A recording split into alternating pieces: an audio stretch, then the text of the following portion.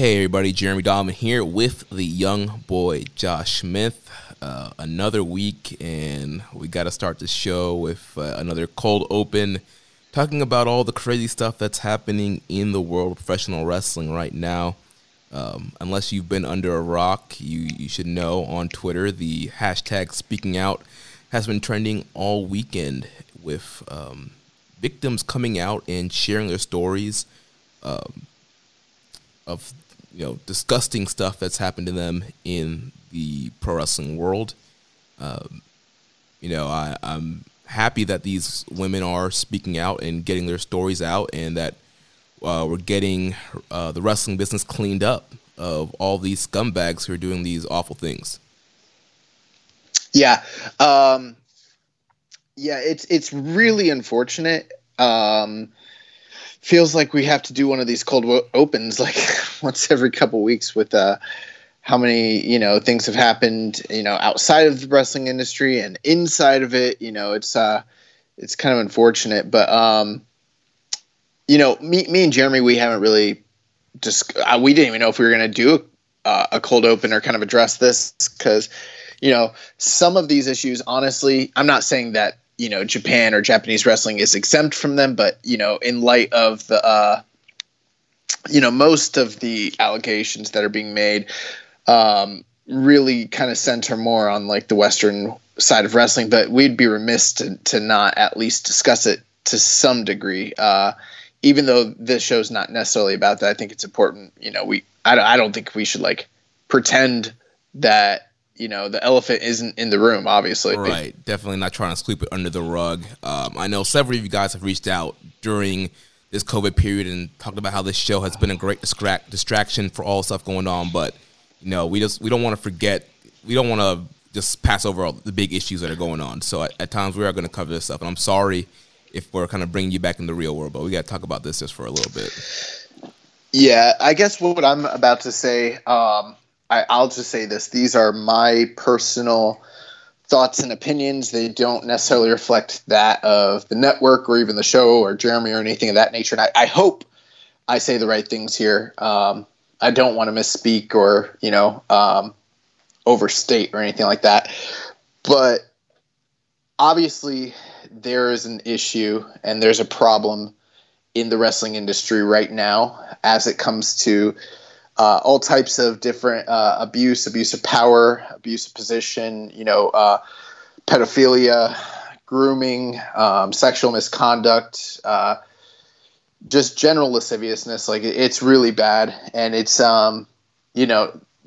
wrestling in general is not the only one that, has experienced this. We saw what happened with the Me Too movement, the past couple of years. And, I think it's something that's always kind of been known, especially if you are deep in the wrestling industry, if you operate in it at all or have a knowledge of what the boys were like back in the days. This really doesn't come as too much of a shock to you, but as these allegations have kind of grown and there's been more and more, people sharing their stories, sharing their experiences, and kind of confessing as to the things that have been done to them, it's just very clear that there's a big problem here.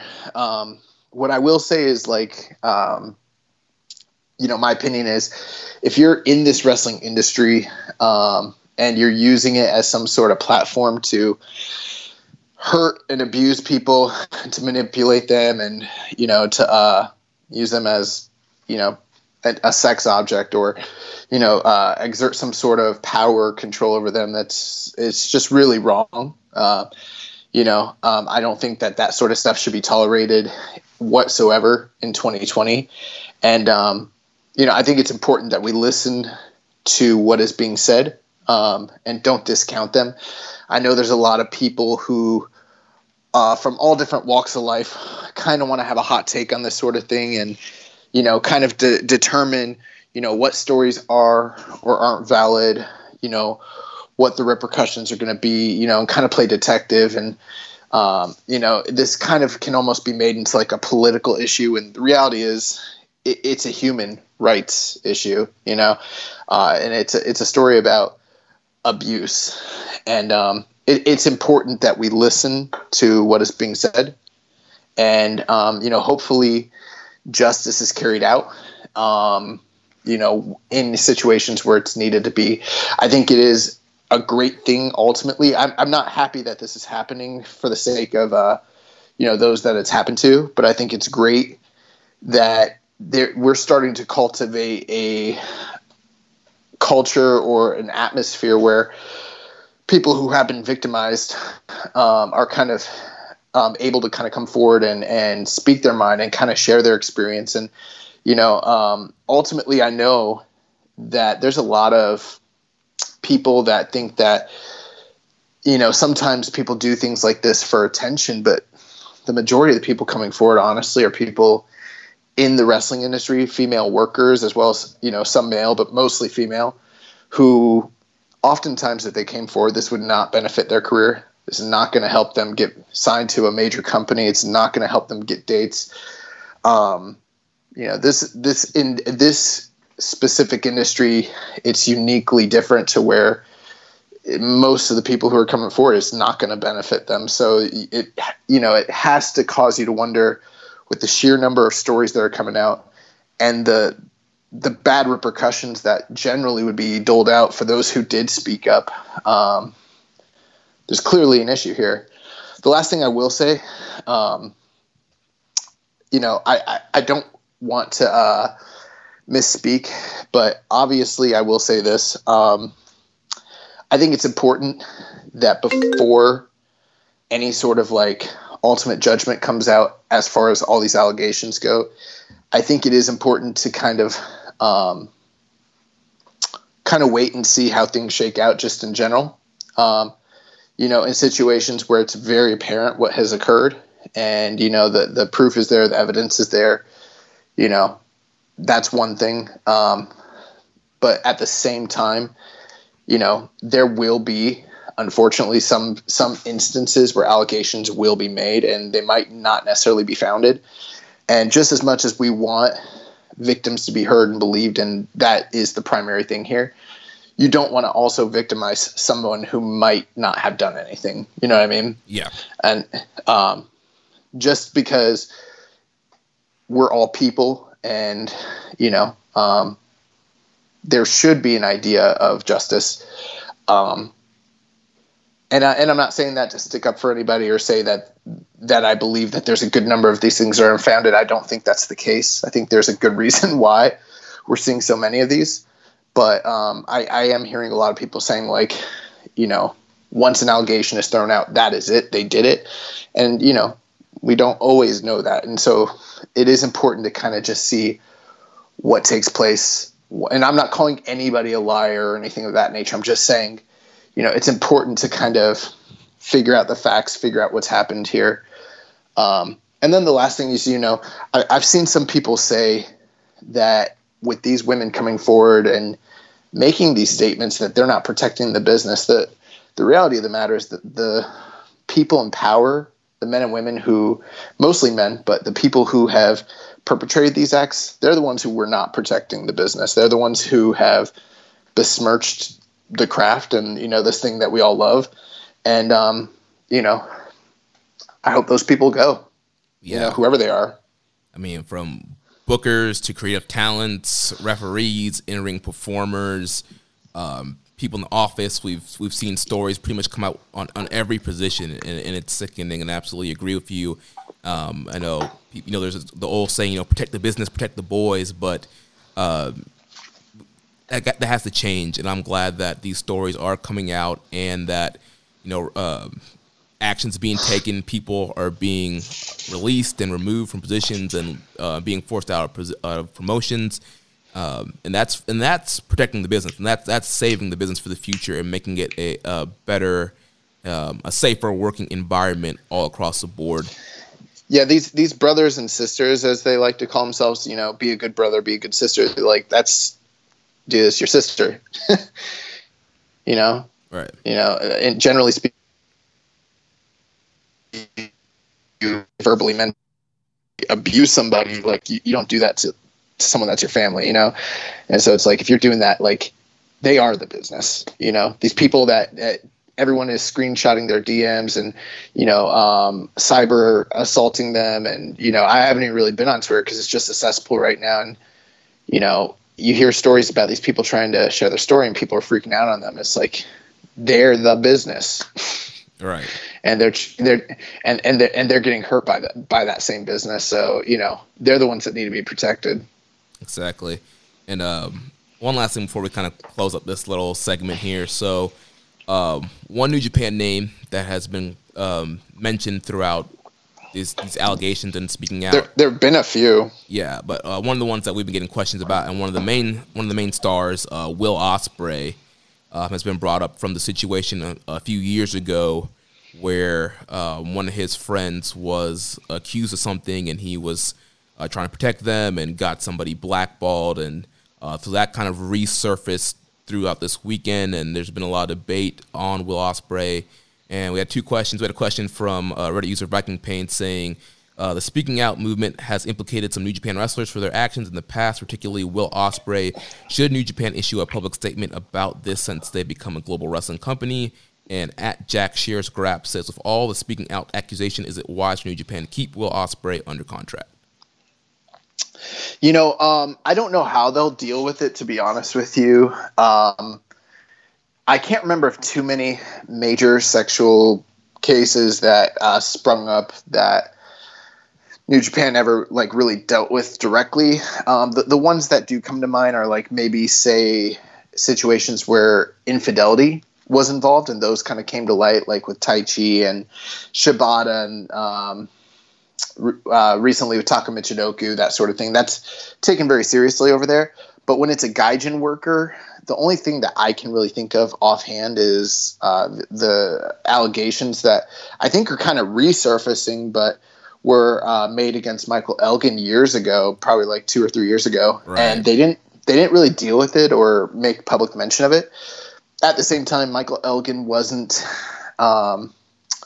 necessarily their highest profile Gaijin. He was pretty high, but by the time that stuff was coming out, he was already kind of de-escalating on the cards due to injury and inactivity and other people kind of rising up in the meantime. And you did kind of notice that I have to imagine that some of his D-push probably did stem from that sort of stuff. They were never able to really use him in any meaningful way after that in the States. He kind of was just a Japanese-only attraction until they parted ways. And that's a totally unique and different situation from, what's going on with Will. I don't know how they deal with it or handle it. They might be kind of insulated enough to where they don't really have to make mention of it. I'm not saying that's the way to go, but they might be quiet about it and just kind of move on. Excuse me. Kind of move on. But ultimately, if they do deal with it, I guess it kind of depends on what they end up finding, and what ends up being proven. From what I've seen, it doesn't really look good for Will. Some of the statements that he's made seem to be contradictory to facts that can be proven by other wrestlers and promoters. But ultimately, I guess it just kind of depends on how they view it culturally, if that makes sense. Yeah. And as far as if they should make a public statement, maybe, this is it's not a new situation. It's something that's happened, 3 years ago. And it was kind of a big deal when it first kind of started coming out. And we don't know if New Japan did anything about it, if they investigated, if they punished Will Ospreay and just never said anything about it, or how they feel about the whole situation. I don't think this stuff was really I know some of it was made public at the time, but I don't think it really touched Japan. So I have to imagine that this would be a new situation for them, especially just given the the new kind of light that's being shed on all of it and the attention it's getting. Yeah. So yeah, like you said, I don't know what the right call is, if you keep him under contract or not, or you get rid of him.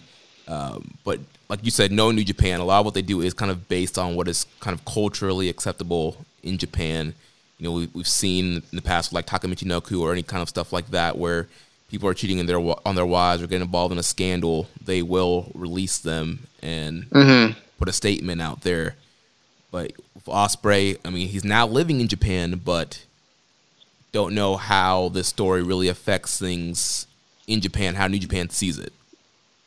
Yeah, I guess it just kind of depends with that. As far as like my personal opinion, I don't really know enough about the situation to make a direct statement. It's kind of what I was talking to prior.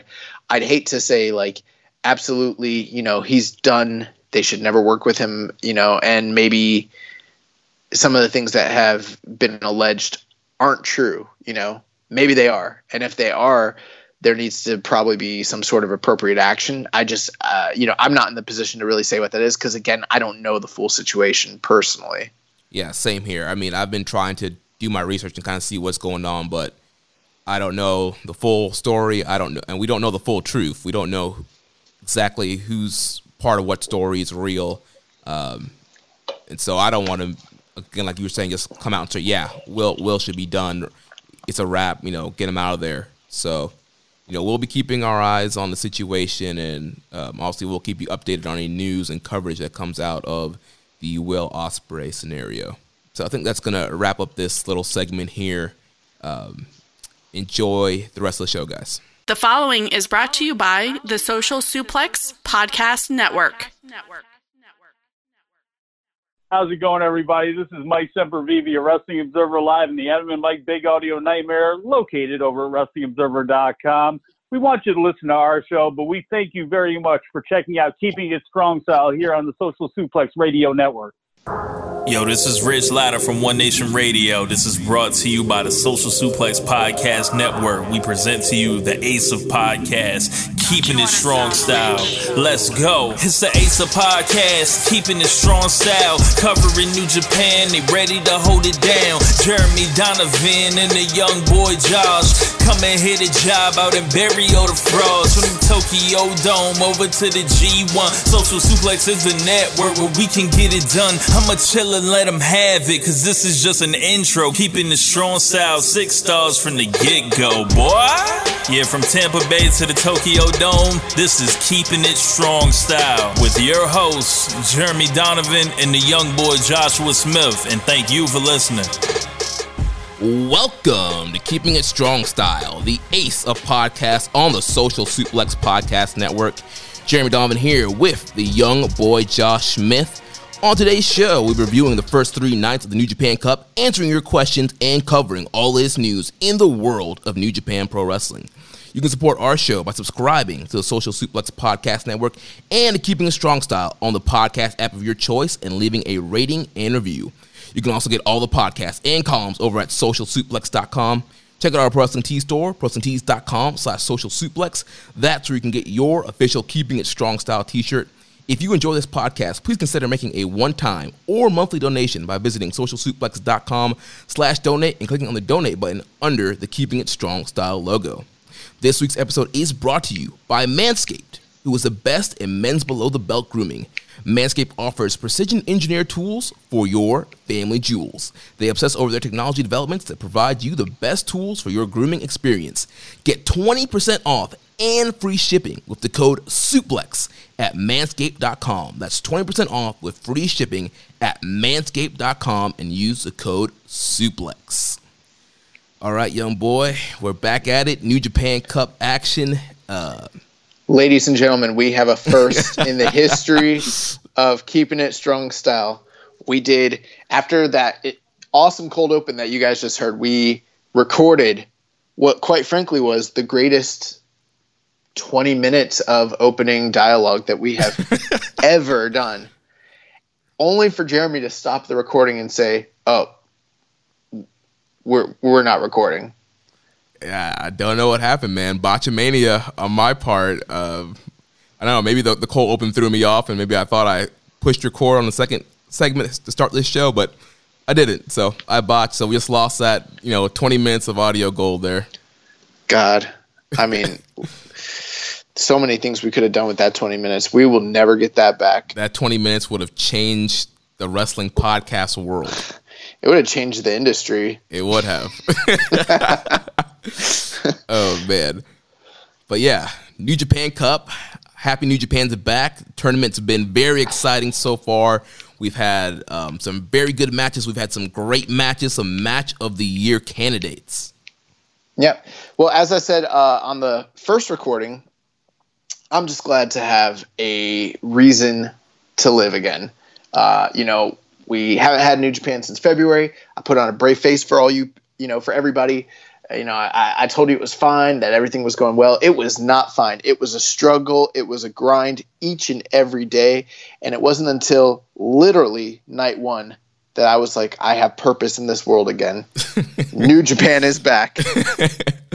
Yeah, so happy to have our New Japan back. And like we mentioned, a tournament was a great way to come back. You can tell the stories within the tournament, and that's what we've been seeing in this New Japan Cup. We've been seeing a lot of great stories, and it's just been very exciting watching everything play out. Yeah, I love that they're doing that because, we kind of wondered how things were going to progress, after the long layoff. What did this all kind of mean? How are we going to kind of get invested? And like you mentioned, we kind of alluded to the idea that a tournament might be a good idea. But not only have they just brought in a tournament, which in and of itself, adds prestige, stakes, and things of that nature, New Japan has done what they consistently always do, and that's tell long-form storytelling within the confines of those tournaments. And they've literally taken us from almost feeling like there's no way that there could be any continuity to suddenly it's like, oh, everything's great. Like, we got stories, we got stakes, we got investments. And you can you're just kind of eyeing some of the potential matchups that are down the line. You kind of see how it's all shaking out, and it's keeping you guessing. And there's been quite a few upsets, and it's just been really awesome to kind of have this back, after all this time. Yeah, every match means something. Even the multi-man tags that they're previewing the next round matches. That's a lie. Don't tell people that. That's a lie. I mean, we tell people all the time, there's little seeds that they plant in those multi-man matches that play out down the line. I don't like New Japan. They got 8-man tags on every single show. Well, I'm just going to say Clyde because I'm thinking of Ricky and Clive. Well, Clive. Welcome back. Which I am so glad that they're back, by the way. But this is a different Clive. This is not, Clive. This is fictional Clive. Well, Clive, I'm tired of seeing Seth Rollins wrestle Dolph Ziggler for the 18th time this year on Monday Night Raw. That's what I don't like. Give me the fast-paced LIJ, 10-man anytime. I don't care. Yeah. So we're going to talk about New Japan Cup here the first 3 nights, and I watched the New Japan Cup using the NJPW EXT, the only browser extension for NJPWWorld.com with features like dark mode, improved translations and layouts, custom and shared playlists, synchronized viewing parties, and much, much, much more. It takes NJPW World to the next level. You can visit njpwext.us today to get more details. Like we mentioned last week, one of my favorite features is that spoiler-free mode that kind of blurs out any potential spoilers on NJPW World. And, New Japan, it was airing live our time, 6 a.m. Eastern. I'm not all the time getting up to watch the shows live, and, there are people trying to spoil your boy and Twitter threads. And Sir Sam, but your boy's too smart for that. I'm blocking notifications. I'm using my spoiler blocker on the NJPW EXT, and I'm not getting spoiled out here. As infuriating as a spoiler might end up being, that's nothing compared to trying to use the actual NJPW World app and just go forward. Just going forward in small increments. It seems like it should be so simple. It is not. But that's not the case with the NJPW extension. They have now added a 10-second backwards and 10-second forward feature, and it has changed my life. Danny's doing God's work, man. Yeah. And one last plug to WrestlingHeadlines.com, doing a weekly column with Sir Sam and Imp. You've heard those guys here on our show before. And teaming up with those guys to do weekly New Japan Cup review columns. So every week we are dropping our top 3 performers, top 3 matches of the tournament. So you can check that out at WrestlingHeadlines.com. And on JoshuaSmith.com, I will be right. Oh my gosh! I will be writing my critique of Imp, Sam, and Jeremy's weekly. You'll be burying us every week. No, I'll be listing my top 3 article writers in order, and I'll be mentioning who I think has the good takes and who's got the hot dumpster fire trash takes to let y'all know. If they put in and out trash, you're going to rip them to bits. Oh, man.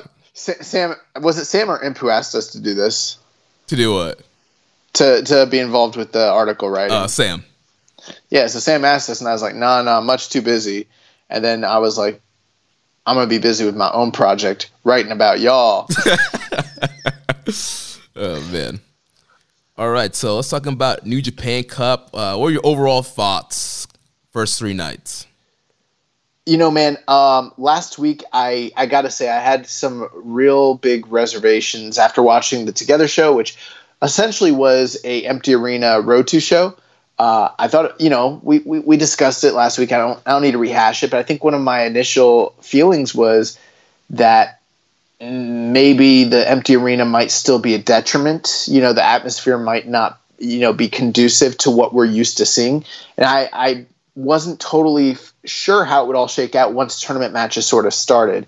Not saying I was completely off base, but I got to tell you, a lot of that has definitely been alleviated starting with night 1 of the New Japan Cup. It's been awesome. Yeah, definitely agree with you. The atmosphere you would think would be thrown off with no fans. And, it does take some adjustment to get to, but I thought they did a great job overall with the matches and the structures. There wasn't too many playing to the crowd. And, I watched all 3 shows with Japanese commentary. Let me tell you, the Japanese commentary for me helped a lot. They were so excited. Milano and Liger, those are the only 2 names I really know. But the whole commentary team each night have done a fantastic job getting into it. So excited, so amped. It got me fired up. There were so many times where I was pulling a Joe Lanza and pacing around the dojo and getting so pumped about these matches. Yeah, and I even found myself cheering for particular matches that, struck me as being great because, we are kind of, hungry and thirsty for, great wrestling, which there's been a lack of that ever since COVID-19 started. Like, yes, there's been acceptable shows and, good matches, but truly great matches have been few and far between. So it's like, once they start happening, I'm like freaking out, out of my seat. Like, it's incredible. And I'm almost kind of making up for that lack of audience myself. I have yet to listen to any Kevin Kelly's commentary. Now, Kevin is not there in Japan due to, travel restrictions and everything of that nature. So he's been unable to actually call any of these shows live. So he is working, overtime, doing tape delay commentary. So they've been doing a pretty good job putting video on demand shows of these New Japan Cup nights with English commentary out, just a single man booth, just Kevin. But I don't know if they're good, or I'm sure they're good, but I don't know what the experience is like because I'm watching them in real time so we can cover them for the show, and I'm just watching in the Japanese commentary, which, like you said, has been very lively. Yeah, and there'll be one match that we'll talk about in particular where I think the Japanese commentary might have helped. One of the guys in our group was like, yeah, you guys were kind of high on this match. I watched it with English commentary, and I don't know, it seemed, kind of regular to me. So, and we'll talk about that match in a second, but yeah. That's surprising. But yeah, the Japanese commentary, I know some people, they like the English and want to wait for the English, but like we said, we watch in real time to get our reviews and reports done for this show, and Japanese commentary has been excellent. Yeah, I agree. All right, so let's start off with night 1 here. So night 1, we kicked off with New Japan Cup action. First round matchup between Togi Makabe and Yota Tsuji. So I'll keep this brief. I start going to a long diatribe the first time we recorded this about Yota Tsuji, but at the end of last year, some of the earlier praises we had kind of vaulted on Tsuji, we started kind of step back on those because after seeing him in the Young Lions Cup and things of that nature, he just didn't seem to be progressing at the rate he had been previously, and maybe even was falling back. Like he seemed better months prior to that, and we weren't really sure what the case was. Maybe like for his non-progression, but things just didn't seem to be on the uptick for him. And then after COVID happens, we come back, and this guy, he looks incredible. It's like he decided to just buy a bunch of elk from Joe Rogan or something, and he's just been eating that nonstop because he's a beefy boy, man. I mean, he is huge, and he worked on his tan, so he's getting that vitamin D, trying to fight off the COVID-19. But man, he just looked fantastic. Not only that, he worked fantastic. It was like Tsuji from a year ago, but times like 3. This is the best that I've seen him look since his debut. And it was very, very encouraging. And also it helps a lot that Makabe was energized, motivated, and he took 5 bumps in this match, Jeremy. Wow, that's like above 5 bumps. That's above the quota. But yeah, what were your thoughts on this match, man? I absolutely agree with you on your comments on Yota Tsuji. Tsuji looked great. He looked great in that Gabriel Kidd match on the Together Project show. And he looked great here against Makabe. I mean, right from the opening bell, he speared Makabe, and he was fired. Yeah. He was fired up the whole match. He was like on 10 from the bell, and selling was great. Just his in-ring movements, everything that Tsuji did was just, I was loving it. Yeah, I thought it was great. Obviously, I think these both of these competitors kind of knew what was at stake. It's the first match of a very important tournament. Given world events and where we're sort of at, they sort of had to set a certain sort of tone. Opener of a big show. So, I mean, they had a lot riding on it. And, there were moments in this match. Makabe looked great. Tsuji looked great, but there were moments where they really teased the idea that Tsuji might be able to beat Makabe. Mm-hmm. Now, I think from a rankings perspective, you talk about the 3 different young lions. It's not completely unimaginable that Tsuji might have been able to upset Makabe. Makabe is a little older. Tsuji's a big, strong, huge, young lion who's also put on weight.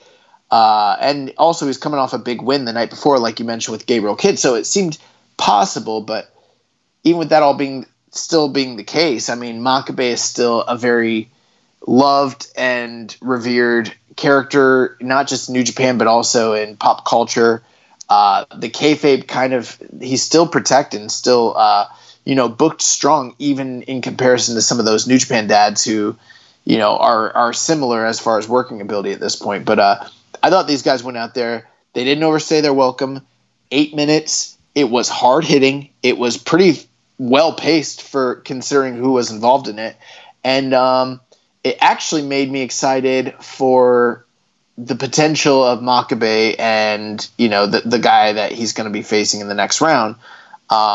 Just because Makabe looked really good here. And I'm sure the 3 months helped him as well as everyone else involved with this. Yeah, he looked great. He hit one of the best power slams that he's hit in a long time. And like you said, yeah, he was, doing some bumps, and he just looked really good in there. Powering out of the Boston Crab that Tsuji had him in was a cool spot there. And giving Tsuji some action here and getting some near falls for Tsuji. Yeah, like you said, 8 minutes, really fun opening match, a great way to kick off the tournament. Makabe ends up getting the win with a German suplex with a bridge. 1, 2, 3. Makabe wins. Where would you have gone, say, star ratings with this one? And, what were your expectations? Did this meet it or exceed it? Did it underperform? So I think it hit my expectations. Trying to pull up my star ratings here. Pretty sure I went like 3 1/4. I went 3 stars flat on this match.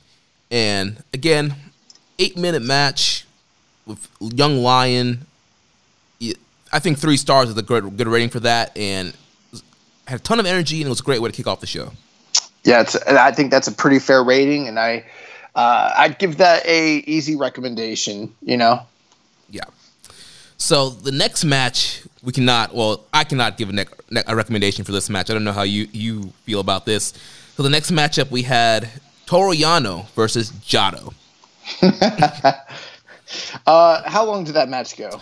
9 minutes and 7 seconds. You know, I gotta tell you, I hold Yano matches to an entirely different kind of standard than the remainder of New Japan, matches. And with that being said, I didn't expect anything other than comedy tomfoolery, and that's pretty much what we got here. I wouldn't sit here and tell you that this was a classic or highly recommended, but as far as my personal enjoyment, I don't think it was near as egregious as everyone said it was. Now, I could understand why some people would say it was. Jado was a mess in the ring. He looked terrible. Most of the heat from this match came from an interfering Yujiro. Yeah. But the comedy, for me, really landed, and I found this to be pretty humorous, honestly. Yeah, Yano was not the problem for me. And, on this show, we don't really hate on Yano. I like Yano. He has a role in the promotion, and I like Yano. But the problem here in this match was Jado. And just barely able to move, and just, I don't know, man. It was rough. And like you mentioned, all the bumps in this match was taken by Yujiro for him for the most part, and there was somebody else out there with him as well. Gato was out there also. Yeah, and both just constant interfering and distracting the ref, and they redid the spot with the turnbuckle and the kendo stick from the previous match on the Together show, and yeah, I would have liked this if this match was 2 minutes flat. I mean, I'll say this: I missed the days when the premier junior tag team in Bullet Club was the Young Bucks, not Gato and Jado. Yeah, it's not the same. They're kind of different. Yeah, really different. No, man. I mean, what can I say? Is this maybe the worst New Japan match of the year so far? Yes. Yeah. Easily. Yeah. It probably is. But I don't know. Jado, Yano getting in the ring and chanting to the crowd, and then Gato or Jado saying there's no crowd, you idiot. Yeah. And then no, well, at first he was playing to the crowd too, because Yano was Tora Yano, and then he was no, Jado. I saw someone kind of translate what was said, and it was something along the lines of Yano was doing it, Jado was making fun of him for it, and Yano was if it doesn't work, then why don't you try it? So then Jado tried it, and Yano's there's no people here, you idiot. That whole thing was pretty funny to me. Yeah. At the same time, you've got an overbooked, convoluted mess. I don't know, I'm not going to tell you to go out of your way and watch it, but it was short. It was non-egregious. I mean, it's a Yano match in a tournament, and it's kind of what I expected out of him and Jado. So I really couldn't be too upset about it, honestly. I mean, I'm sure I've seen worse. Here's one thing I'll say: it wasn't boring. It was not boring, but I don't know. I think it extended its stay. It should have been a few minutes shorter. It could have been, yeah. But think about here's the last argument I'll make for it. Think about how many awful, really long, really boring Bad Luck Fale matches we've ever seen. This was not that. This was a bunch of shenanigans, a bunch of run-ins, a bunch of comedy spots. I liked when they were fighting with the kendo stick and the turnbuckle pad. The referee was just kind of all over the place. It was like a comedy match. So I mean, it was whatever. I didn't love it. Ultimately, Yano picks up the win, gets the roll up, and we move on. It's fine. Yeah, I gave it a smooth half star. That's fine. I mean, it's one of those things. I feel like they told the story they wanted to tell. They had a lot of limitations going against them. I'm not going to rag on Yano and Jado for not having a classic in 2020. Yeah, I mean, I wasn't expecting a classic, but I don't know.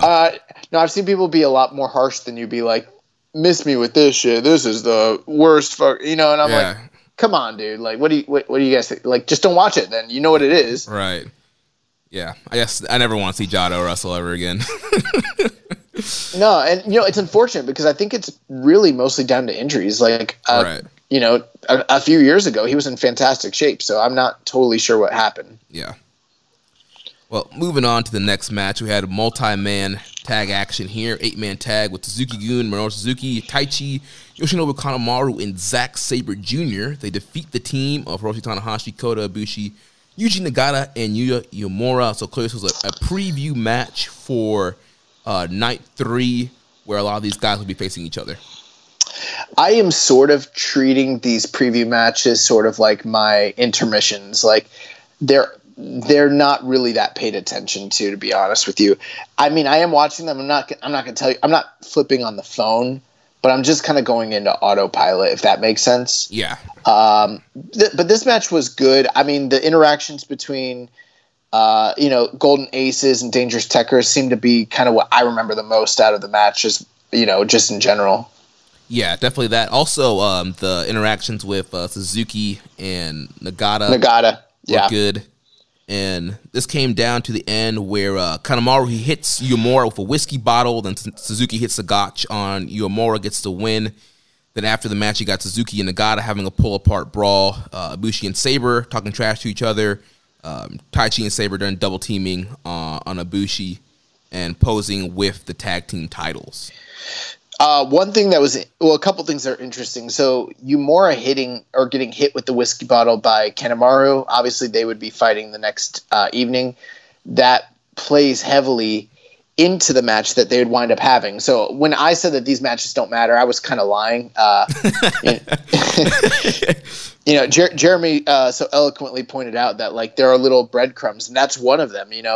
Him getting hit with the bottle was a huge story element leading into the next match and kind of helped with my enjoyment of it.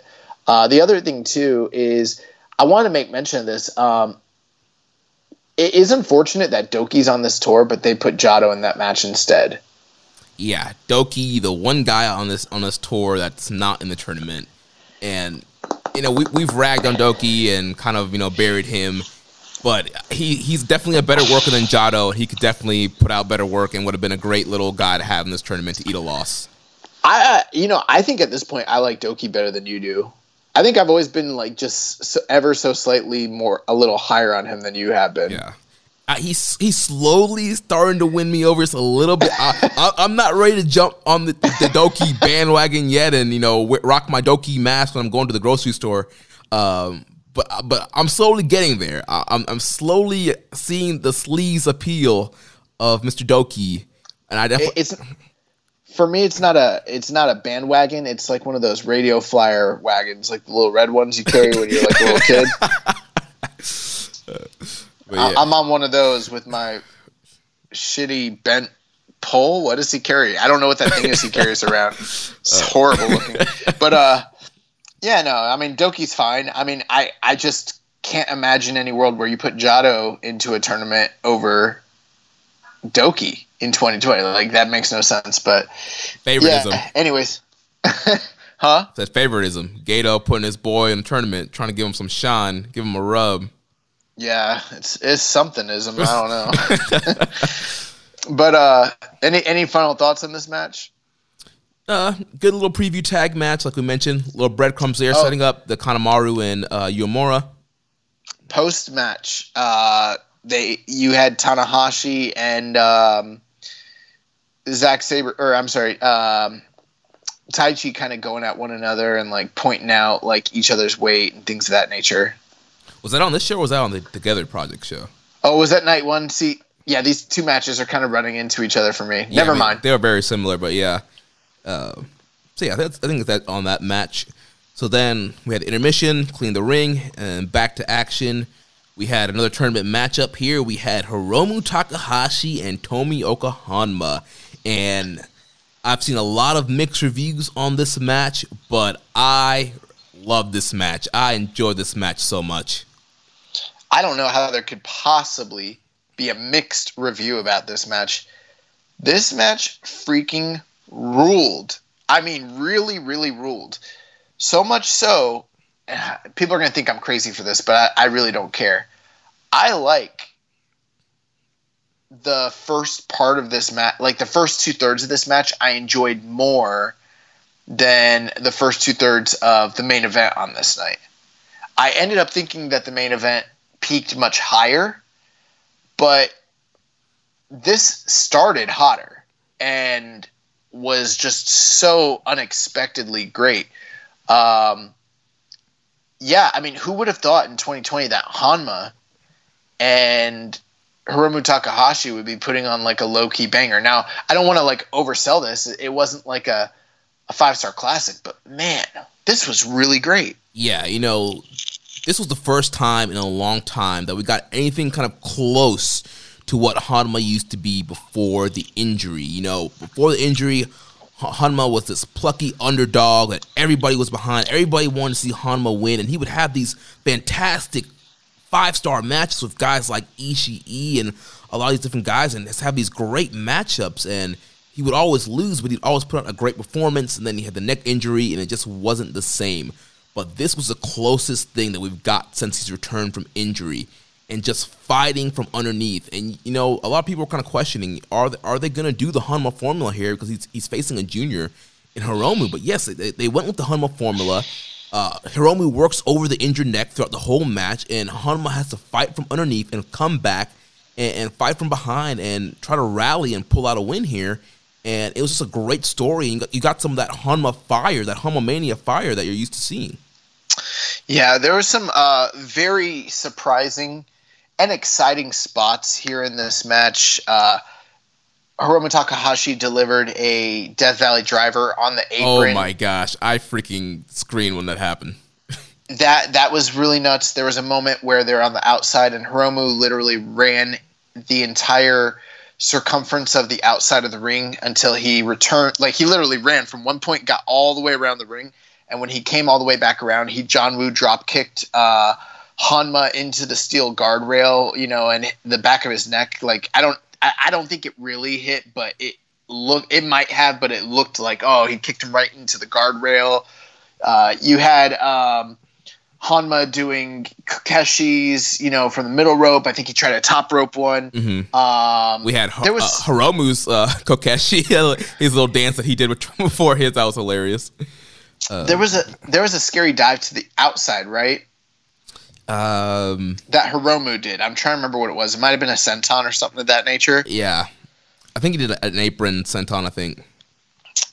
That sounds right.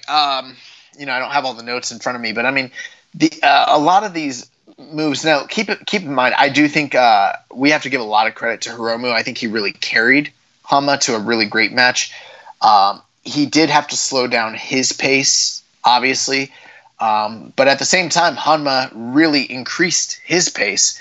And we've talked about how like the 3 months has been beneficial to a lot of people. I think Hanma in many ways looked good as far as his health. This might be the best he's looked, you know, since he returned. Not just from a work standpoint, but also from a health-wise standpoint. This is just really surprising. And I think Hanma kind of knew the gravity of the situation, that they're putting him in there with a guy that they have a lot invested into, that they see a lot of hope for the future with, and it's his first New Japan Cup, and he's a junior, and he's going over on a heavyweight. And I don't think that significance or importance was kind of lost on Hanma, and he might not be able to do everything that he did on that night every night, but for one night he was able to kind of reverse the clock just a smidge and put on a really, really, really great performance. And because he's a heavyweight, there was times where he hit that Kokeshi, and I was like, oh man, no, are they really going to do this? Yeah, there was a sequence starting at the 15-minute mark where they're trading strikes, and then Hanma starts hitting a series of chops, and he tries the Kokeshi, but he missed. And then Hiromu went for the dynamite plunger, but then Hanma blocks that. He hits a diving Kokeshi, then a standard Kokeshi, and another diving Kokeshi, and then rolled up Hiromu for a really great near fall. Yeah, and it's one of those things where it's like Hiromu getting a win over him is kind of important because A, it is a heavyweight, but B, it's sort of a good introduction. Like he can say, I beat a heavyweight, but then there's that asterisk next to it that, well, it's a surgically repaired and aged Hanma. It's not, this is not Kazuchika Okada necessarily, So it kind of gives both of them an out as far as the outcome of the match. But all that being said, the match, I really enjoyed it. I thought it was just really memorable, and I was so happy. This is like the first really, really great empty arena match I'd seen from New Japan, and I thoroughly enjoyed it. And I think going forward, I'm going to be looking – I always look forward to Hiromu's matches, but his antics and creativity in an empty environment like this is something that's kind of unique to the rest of the roster. I wonder what other ideas he has going forward. I'm almost a little scared of them too. Yeah, he's definitely somebody to keep your eyes on, especially when he's going to wrestle somebody that's a little bit more physically able than Honma. But yeah, really love this thing. Definitely recommend it. Dave gave it 3.5 on Cage Matches at a 6.75. Personally, I gave it 3.75. It was just a smidge away from getting to that 4-star mark for me. But yeah, really great matchup here. Yeah, I didn't think this was very far off from a 4-star affair. I think what did Dave give it? 3.25? 3.5. Okay. Yeah, I mean, I don't know. I don't always agree with Dave. I see why he did that. But yeah, I would go 3.25. If someone told me that they were going 4, I really wouldn't fight with them. Yeah. So I wouldn't wholly agree, but yeah, I mean, I couldn't fight you on that one. Yeah, I thought it was definitely in that range, 3.75, 4-star range. Definitely a recommended match to watch. And this is the match I was talking about earlier, where somebody in the chat was like, "I watched this with English commentary, and I wasn't as high as you guys." So maybe the Japanese commentary enhanced it too, but I would definitely watch it with a Japanese commentary. There's that. There's also the fact that I think also a lot of newer fans don't have any emotional attachment to Honma, you know? Mm-hmm. And that also is something that really plays into the story. I don't think your average fan would turn on New Japan World, watch that match, and really be that impressed.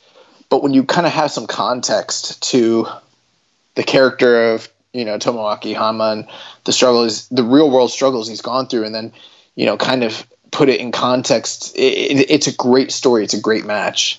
Yeah. So moving on to the main event of night 1, we had here Tomohiro Ishii and El Desperado. Ishii's debut in the junior division. You know what? To be honest, it's not his debut. He was a junior. I know. I was just, Oh, I had to break out that. Well, actually, yes, I know that Ishii was a junior before he elevated to the heavyweight ranks, but I'm talking about. What you need to know is this man's still a junior. He's always been a junior. He never stopped being a junior, sir. But yeah, so Stone Pitbull and Despy, what do you think about this matchup here? Of all the matches in this tournament, this is one that I'm high on. I don't think my rating is very far off from what most people's ratings are, and yet I'm not as high on it as everybody else was. Like the way people talk about it makes me feel like I missed something. I really, really enjoyed the match. I thought it was really great, but I just think I'm a little lower on it than everybody else. It wasn't really until the close of the match that I truly got invested, whereas I think a lot of other people were just like captivated right from the jump with this match. Yeah, I was one of those people. I really enjoyed this match from beginning to end, and there's just so much I loved about this match. And one of the things here, you have Ishii. I just thought his selling was excellent throughout this whole match. Desperado was working over the knee, obviously trying to set up for his stretch muffler submission hold, and he would work over the knee the whole match. And I just thought Ishii's selling of the knee was so great, and there was a spot where he attempted the powerbomb, but they slipped, and he immediately went to grab the knee and sold his knee for the fact that he couldn't get the powerbomb and then had to fight back into it. And there was just so many spots where he gave Desperado a lot and just made Desperado look like a threat and that Desperado could win. Especially the spot where Desperado finally gets the numero dos stretch muffler hold locked in, fully locked in, and it was just so close. You thought there could have been a ref stoppage or Ishii was going to tap out. Yeah, that was definitely scary. Desperado is one of these guys where here on Keeping It Strong Style, we've been talking since 2018, the end of 2017, about how improved he's been as a wrestler, and that people really shouldn't sleep on him. And we're kind of seeing more people wake up and become woke to that idea that Despy is a great worker, and this was really evidence to that case. I loved how he came in complete, and hats off to the guy because he wears a mask. I know sometimes the mouth is cut out, but for the most part, it is really hard to convey the type of emotion that he is able to communicate. That's like some masterclass sort of stuff. Mm-hmm. And he was able to kind of just with his body language and everything show what a cocky prick he was, and was really just arrogant and belittling to Ishii. Kept telling him that he was taller than Ishii. Yeah. And then when they started the match off, he slapped the Stone Pitbull right on the top of the head. And I think from there, anyone knows about the aura of Tomohiro Ishii. You don't do that. You don't slap this man on the head. And that was the jumping off point. From that point, like, Ishii had a chip on his shoulder, and I think those mind games really played a big part of the story. And like Ishii chopping him in the throat, asking him to hit him. Ishii no-selling a lot of his offense. He's like, you might be taller than me, but you're gonna get these hands, you're gonna get these elbows, you're gonna get these headbutts. I'm coming to smash. Yeah, I'm gonna smash. Like, and he hit him with a pounce, and it's like the littlest, most effective pounce you've ever seen. Like, it's incredible. But there's so much I loved about this matchup here, and after the leg work. Yes, dude, the leg work on Ishii, and then Ishii's selling of the leg work was just excellent all throughout the matchup here. And this match and the Hiromu match just made me really happy that New Japan decided to throw juniors in the tournament. Instead of trying to make the tournament smaller, they could have easily made it smaller and made it just heavyweights, but I'm glad they had the juniors in here, and we're getting these, competitive open weight matches, and I love this match. I went 4 1/4 on this thing. I'm a little less than you. I'm 4, but I will say this, and this is going to be surprising, I think, for a lot of people to hear this. Of the 3 nights we're reviewing, this is my favorite night. Night 1 overall is your favorite night? For an overall flow of a show, you've got a really good opener, a fun short comedy match, and then 2 really great matches that really over-delivered, and also, for me, acted as what I believe are going to be preview matches for the quarterfinals of that region of the block, which has really excited me. So, absolutely, I love this night. I think it's the best quality top to bottom as far as consistency, and I enjoyed it the most. Yeah, I hadn't really given a lot of thought to which night I enjoyed the most, but I did enjoy this match, this night a lot, and especially with the semi-main and main, just really made it a home run show here. I think they over-delivered because I think there's other shows on paper that I expected more from, and this one I wasn't expecting as much, to be honest with you. I thought it would be good, but I was like, we got one really good match at the top, and then some other stuff that, there's a lot of things you could have said. Makabe's older. He doesn't like to bump. Tsuji was kind of looking not as good, last time we saw him. I mean, bro, Yano and Jado. And then you've got Hanma mixing up with Hiromu, and who knows what that looks like. And Hanma, repaired neck. Hiromu repaired neck. I mean, this really had the recipe for potentially not being that good. And these guys delivered in droves. Like, this way, way, way exceeded my expectations. I thought it was a really great night. Yeah. And on that main event, Uncle Dave also went 4 1/4. Cage match has it at 7.84. So definitely a recommended match. If you have not watched this one, you definitely got to check out this main event from night 1 with Ishii and Desperado. So you ready to move on to night 2? I stay ready. All right, so night 2 we kicked off with a tournament matchup with Taiji Ishimori, the Bone Soldier, or I think we should call him Shredder from now on with his new entrance gear. He defeated Young Lion Gabriel Kidd, 8 minutes, 53 seconds. Gabriel Kidd coming in, people talking about American Dragon, vibes. He gives me very strong Kyle O'Reilly vibes. I mean, but that's some great company to kind of be mentioning if you're talking about those two guys.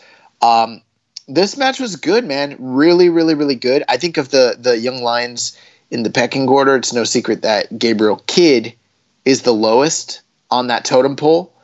I think he was not given quite as much offense as, say, Tsuji or Yumura.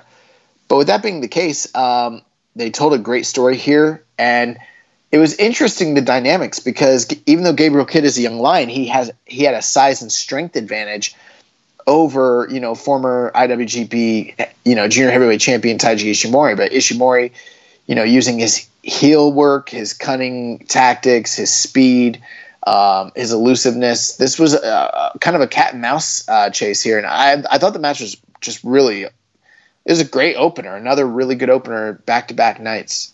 Yeah, I agree. It was another great, good opener here, and I agree with both you and Rich. I know Rich says he sees American Dragon. You've been pointing Kyle O'Reilly. I kind of see both of that in him, and he has a lot of fire, and some of the arm work that he was doing here. Towards the beginning of the match and trying to, really break down Ishimori's arm kind of reminded me of some, Kyle O'Reilly kind of armbar manipulation there. And, yeah, he was working really hard and trying to take out the veteran here, but just got overwhelmed by Taiji Ishimori. Yeah, Ishimori's just got too much experience, and he's just too talented to lose to a young lion like that. But I found the match to be really entertaining. I mean, how long did they go? 7 minutes, 8 minutes? Yeah, 8 minutes, 53 seconds. Yeah, so I mean, really short opener. Good experience for Gabriel Kidd, and it sets the table for Ishimori's next step in this tournament. I liked it a lot. Yeah, so Ishimori, he got the win here with the yes lock, got the submission victory over Gabriel Kidd. Yeah, and there was a good story too, just to speak to that with the arm work from both guys. So it was sort of like a dueling limb work situation. I think both of them were kind of looking for an arm submission. Obviously, Ishimori, working the patented yes lock, the label lock as his finish, was the one who was able to kind of more strategically implement his plan ultimately. Yeah, and I went 3 stars flat again on this opener here. Yeah, again, 3 stars. 8-9 minutes. That's a good match. Yeah. Moving on to the next matchup here, we had Yoshinobu Kanemaru defeating Yuya Uemura, 9 minutes and 32 seconds. Thought this was another good matchup here. They had a hot start, a great series of near falls at the end here. Really kind of interesting start here, having Uemura attack Kanemaru before the opening bell and being really fired up. Kind of saw something similar with the Tsuji Makabe match where Tsuji is coming in with all this fire. Well, here you got Uemura coming in. He got bashed over the head with the bottle the night before, so he's coming in fired up, and he really wanted to take it to Kanemaru. Yeah, he wanted his comeuppance from the attack from Kanemaru the night previous. Kind of reminds me of like Brian Pillman, when Brian Pillman used to be a fired up babyface back in early 90s WCW. I like that aspect. I saw someone tweet the other day. I think it was either Desperado or maybe it was Bushi. But they just tweeted. They said in Japanese, they said, Uemura looks like Sonata. That's all they said. And now that they've said that, bro, I cannot unsee it. He absolutely looks like Sonata in the face. Dude, I did not see that tweet, but now that you say it and I'm picturing Uemura's face, I'm like picturing Sonata's face. I saw this on the Reddit, and the person who's posting is like, finally someone said it. and all the tweet says is, Uemura looks like Sonata. Oh, man. But, bro, speaking of beefy boys, what happened to Uemura? He is freaking thick, bro. He's ripped. He's huge. Vascular. Yeah, man. Bro. He's on that Aaron Nova gas plan, man. He's ooh, yeah, Uemura, you on the gas, brother? Like, bro. He's on that gas, dude. Yes, Dale Gas. This man is jacked, man. Jacked to the gills. He was gigantic, man. Yeah. As much praise as we gave to the other young lions, I think Yumura, right now, at least in Japan, he's top of the class. He is the guy. He's truly like a really great hybrid wrestler. He's stringing together high flying moves, fundamentals, great mat grappling.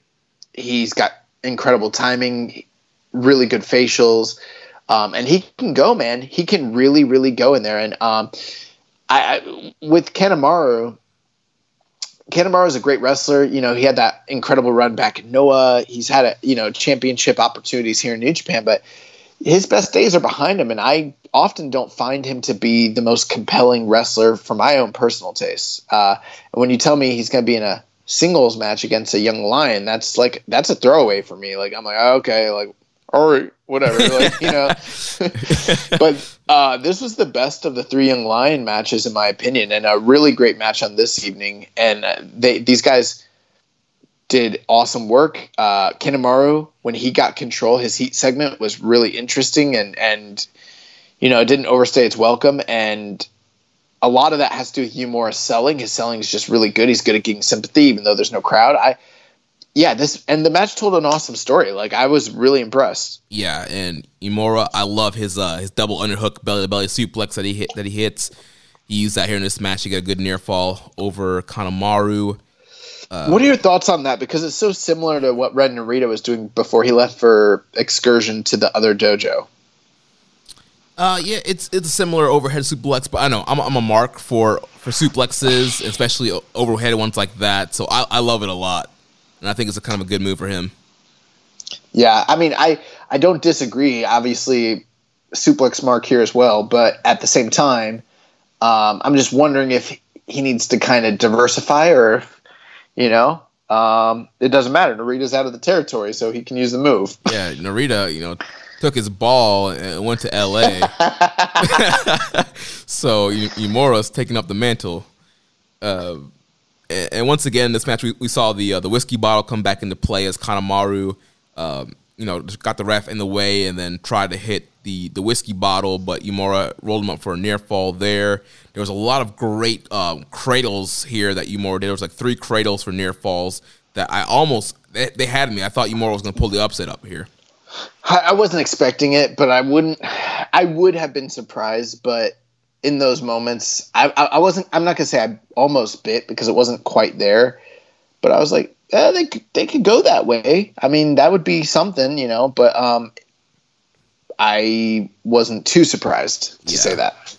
And after that, Kanemaru hits the inverted DDT for a near fall, and which was kind of a big thing here for Yumura, because that inverted DDT, we've seen him put away other young lions with that in the past. That surprised me. Yeah, I've said it on the show before, I mistake a lot of these guys' finishers, especially if they're mid-card guys. I know I should know them all, but I just don't. And I was like, oh my God, he just hit him with the deep impact and Yumura kicked out. That is huge. It is not the deep impact. No, yeah, it's a secondary. It's not at all. But I literally was like watching this with my girlfriend. And I was like, he literally just landed the deep impact and Yumura kicked out. I don't know what this means. What's this mean for Yumura? And I'm like, I start like fantasy booking in my head what him kicking out of his finisher means. Well, it was a secondary finisher, so still good. But in my mind, it was the finisher. I was like, oh, this is a big deal. It's a Scorpion Death Drop. I mean, he kicked out a Stinger's finish here. You know how devastating a real Scorpion Death Drop would be if you drop someone on the back of their dome like that. That's like instant death. So after that, Kanemaru goes up to the second rope, hits the deep impact that jumping DDT does, gets the win, pours whiskey all over Yumura after the match. Yep. And away we go. I thought it was good. I probably going like 3.5 on that one. It was really good. I ended up going 3 stars flat on that one also. Again, it was in that 9-minute time frame. Solid matchup here, but I don't know. This wasn't enough for me to go higher than that. Okay. Moving on to the next matchup here, we had another 8-man tag. I do just want to point out, good friend of the show, Zach Porter, said he liked that match better than The Hiromu match? I think he said he liked it better than Hiromu and Hanma. That's a take. I just want to throw that out there in the ethos. What's up, Zach? I know you're listening. Shout out to Zach. So moving on to the next matchup here, we had 8-man tag action. The team of Chaos, Hiroki Goto, Sho, Yo, and Yoshihashi defeating the team of Los Ingobernables de Japón, Bushi, Evil, Sanada, and Shingo Takagi. Yeah, a little surprising, but not necessarily if you're following the inner workings of LIJ. You know, it's pretty. We don't have Chris Samson on the line, but I would just imagine, based off of my viewing, that it feels like LIJ usually wins these multi-man matches a good portion of the time, and they took the loss here. It's not like they don't take losses, but it makes sense given the fact that they all kind of are against each other in this tournament, and it just really feels like they're a faction divided, especially given the fact that the champion is their faction leader and they're all kind of aiming to go after him. Yeah, a lot of interesting storytelling that we're getting here with all LIJ members being in this tournament and seeing guys not want to do the roll call, fist bump, and just them losing. A lot of times they win their multi-man matches and they're such a in sync unit and they flow so well together. But now we're starting to see some miscommunications and they're losing, and Shingo's not putting his fist in, and there's a lot of different stories that they're emulating here that's coming out of here with these LIJ matches. Yeah, man. With that being said, I think Chaos and LIJ in particular happen to have the best multi-man matches against one another.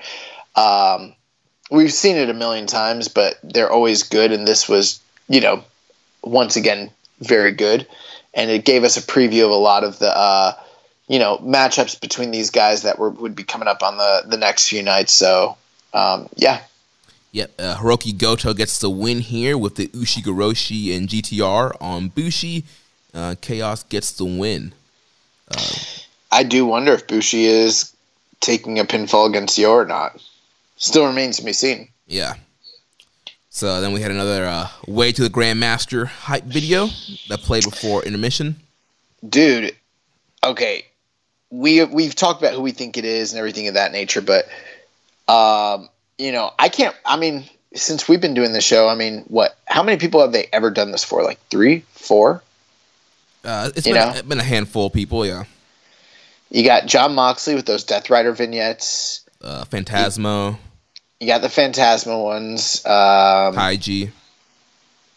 The Bone Soldier's coming. I know that they've done some for Jericho, I suppose.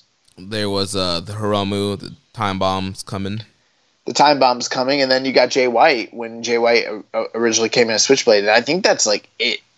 In recent memory that I can think of. Yeah, those are the ones that come to my mind. So this feels like a pretty big deal. I mean, you look at the names we just listed; those are all Impact players, guys that came in and really made a difference, and the company got behind them quite a bit.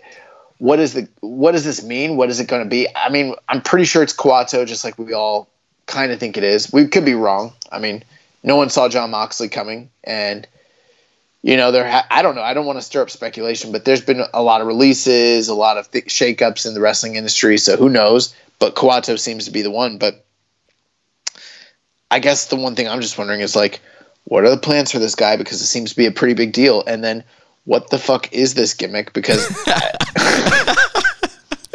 I've been questioning myself too. Every time I see the video, I'm like, is he gonna be like a Shaolin monk, or like is he the Avatar? Like, what's going on here? Bro, he's the last Airbender, bro. He's the one that the prophecies foretold. Like he's that one. Like, I don't know. Does that make Suzuki the Fire Lord? I didn't watch Avatar. I just know one terminology, the last Airbender. That's it. It's on Netflix, bro. You need to go watch it immediately. I don't have time, Jeremy, to watch a new anime show. Oh man, disappointing. I started watching Ashita Nojo the other day, and like I got like 5 episodes in. Like I just can't do it. I don't got time in my life. But you're a busy man. You got a lot going on. Avatar like ran for a long time, right? There's like 30 seasons, I think. Only 3? Yeah. Okay. Naruto is the one I'm thinking of that went really long, right? Yeah. I think they're still making Naruto episodes. God. Okay. I saw One Piece came to Netflix, but I was like, is that the real One Piece? Like, there's only like 3 seasons. I'm not sure. I'll have to double check and see. I hear this. Well, you know, that's Minoru Suzuki's favorite anime. Yeah. Yeah, so. A lot of people like the One Piece. Yeah. But speaking of Minoru Suzuki, that's the next matchup we're going to talk about here. Minoru Suzuki versus Yuji Nagata. So, I just want to say this one thing before we move on. The gimmick, whatever it may be, it probably ultimately doesn't really matter because it's New Japan Pro Wrestling, and the gimmicks are honestly very secondary. What really matters is how is this guy in the ring? What's his charisma going to be like? Can he get over? Can he work? Well, not can he work, because Yoshihashi can work and it doesn't matter. That is not the question. That's why I threw in charisma. Can he work? Can he get over? Because Yoshihashi can work, but he cannot get over. Right. So moving on to this next matchup here, Yuji Nagata and Minoru Suzuki. 20 minutes of pure excellence. We had a question here from Reddit user Rambone Slam Pigs that would love to hear your thoughts on the Suzuki versus Nagata match. That match scratched an itch I've been waiting for months to satisfy. Were you surprised by how much gas seems to be left in both of their tanks? Man, Rainbow and Slam Pig had an itch that needed to be scratched and hadn't been scratched in months. And then the match that scratched it happened to be one of the most violent matches of the entire year. That man is a sadomasochist. Oh, my God. Listen, man. Murder Grandpa versus Justice Grandpa. This was incredible. Yeah. I think for sure right now, as of this moment, this is the strong style fight of the year. Even more so than Ryuli and Hiromu from New Beginning. This is the most violent match in New Japan Pro Wrestling this year. Just breathtaking, the sheer levels of brutality. I absolutely love this match. I love this match a lot more, I think, than most people, just because I don't want to be a coward and give it the wrong rating. Like everyone kind of is like going lower than me, and I'm like starting to go towards 4.5. But when I first saw it, I was like, this is nearly a perfect match. I don't see why I shouldn't go almost 5 stars. Hey, it's that. Dude, go with your heart, man. It's your star rating, bro. If you want to drop the 5 on it, you want to throw the 5 fingers up, you go for it, bro. I got 5 on it. So if you got 5 on it, man. I'm not 5 on it, but here's the thing. I'll say this: as far as a perfectly worked and executed story, I took no notes, and I could tell you almost frame for frame exactly what happened in that match. And it's, I know some people kind of called it lazy because these guys were just hitting each other. Let me tell you, bro, that hurts so freaking bad. This was sheerly brutal. Like, both of their chests were purple. They were both rattled. They went through extreme levels of physical brutality to entertain us in an empty arena. Just incredible. I mean, Jeremy, what are your thoughts, man? Yeah, so we've seen 2 formulas work with empty arena matches that make them really great. The great empty arena matches, we've seen 2 formulas. Formula 1, the match is really short. Formula 2, the match is really hard-hitting. Well, Suzuki and Nagata went with Formula 2 here. They went with a really hard-hitting matchup, and it was great. These 2 old bastards were literally just beating the crap out of each other. The first 5 minutes of the match was literally those 2 guys just striking each other between forearms, elbows, and chops. Like, it was incredible. Yeah, I think the lack of crowd affected this match more so than any other match that we've reviewed. And what I mean by that is this. When you watch UFC or even boxing right now in this COVID era where there's no fans in attendance, it kind of creates a unique presentation in the sense that, like, you can hear the cornermen, you can hear the people breathing, you can hear the shuffling of the feet, and, you know, anytime they hit each other or make contact, you hear that. And so it's a lot more visceral. And so it's kind of, you would think maybe it would be boring to watch fighting in an empty arena the same way that, say, like, watching baseball is utterly horrible when there's no audience or there's no fans. But it's, you know, it's not. It's really great. And that's what this match was like. The lack of crowd in many ways enhanced the presentation because of how violent it was. And it was kind of twofold. Like, yes, had there been an audience, would they have been going crazy for what they were seeing?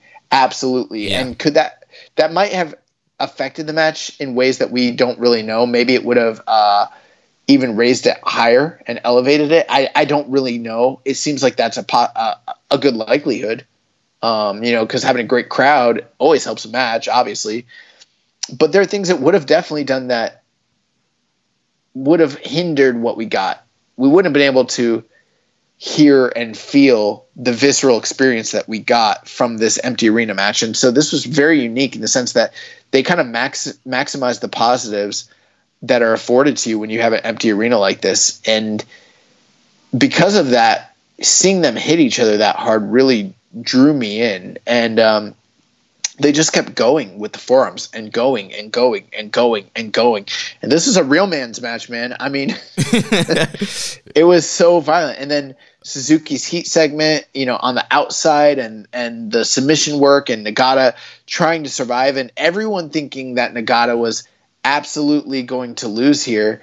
And him kind of persevering through all that. And then at the end of it all, after all the violence, 20 minutes, he just kind of catches Suzuki and hits him with that, you know, what is it, the side explorer suplex? The backdrop hold. Yeah, the backdrop hold, and he puts him away for the 1, 2, 3. It was just awesome. And not only that, Suzuki's facials, both of these guys' facials, but Suzuki being this maniacal savage who takes shots and bumbles and then laughs about it, but is clearly in pain. Like, this is a masterpiece, literally. And these guys have wrestled in the main event of 2 Wrestle Kingdoms. They've wrestled on many, many major cards. I think it's like the 11th or 12th singles match. I'm telling you right now, this is absolutely the greatest singles match between these two guys ever, including Wrestle Kingdom 1, including Wrestle Kingdom 5. Yeah, and I think the best thing about that in that comment is, you know, a lot of times when you kind of get old rivals like Suzuki and Nagata who have wrestled several times on big stages and they're in their later stage of their careers and they're having a singles match, they kind of come out and just kind of play the hits and, you know, it's not quite as crisp or what it used to be, and you just, you know, it's kind of a nostalgic kind of match. But this match felt like a continuation of that long-stemming rivalry. They weren't just playing the hits. This was another chapter in that rivalry. They were still going full go, and this was, like you mentioned, possibly one of the best out of their whole series. And you don't see that all the time with old rivals like this. Yeah, I think that's a great point. Just the fact that it did feel like a continuation of the series or like a new chapter, and it's very clear that both of these guys are at the tail end of their careers. You know, they've got less days in front of them than behind them, but they didn't wrestle like that on this night at all. I think it's going to be really hard for anything to top them for match of the month, honestly. I think it probably will be the fight of the year. I maybe not. And I guess the reason I just loved it so much was the story they told, but just also like how perfectly laid out. There's a lot of matches you could ask me, was it good? I'll tell you, yeah. And you tell me what was it about, and I wouldn't be able to tell you. But in this match, I could tell you all the acts that were there. It was very easy to follow, and I was enthralled the whole time. I was sitting on the edge of my seat, and I couldn't believe it what I saw unfolding. There are plenty of years, maybe not in so recent, but there are plenty of years in the history of New Japan this would have been the match of the year. Yeah, man, this thing was incredible. And like you mentioned the finish earlier, so, Suzuki, he's going for that misdirection, rear naked choke that he normally does, and the guy just caught him, popped the hips, hit that backdrop suplex hold, 1, 2, 3 out of nowhere, and defeats Minoru Suzuki. Yeah, and I think you almost have a fear here that I'm about to take a victory lap, because I did, in fact, predict the winner of this match accurately last week, when I think a lot of people didn't think that was a likelihood. Yeah, Blue Justice was out here busting brackets. Yeah, but here's the thing. My whole logic for him winning was kind of contingent on the outcome of the next match, which I did not get accurate.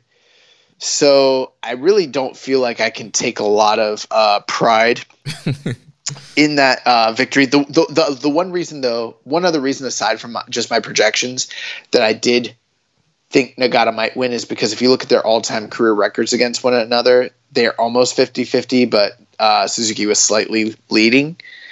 And I kind of felt like Nagata needed to get that win back to keep the rivalry going or keep things even. So that's one reason I kind of went that way. But it did feel kind of cool to have one of the few brackets that had Nagata winning, and he did in fact do that. So that, I think it busted a lot of people's brackets. Yeah. We have a question here. What's up? I was going to say, it shouldn't be too bad, though, because I don't think very many people had either Suzuki or Nagata going very far, like, say, to the finals. So I think a lot of people still have hope. But, yeah, it was pretty cool to call that. So we have a question here from Twitter follower Ben Kosminski. It says, where do you think Suzuki goes from here? I think his stock is as high as ever, but getting a feeling that New Japan doesn't want him atop the mid-card. Would love to see him and Shingo for the Never Belt. Well, yeah, I think we all want to see him and Shingo at some point. Absolutely. I don't think that this was, I wouldn't call this like not that, and I don't want to put words in the question asker's mouth, but for me, I wouldn't treat this like some sort of quote unquote crossroads match, like where does he go from here? What is left for Suzuki? It didn't feel like that to me. It felt like this was a tournament. People get upset in tournaments. It happens. And he's still the leader of Suzuki-gun. He's still one of the best workers in the company.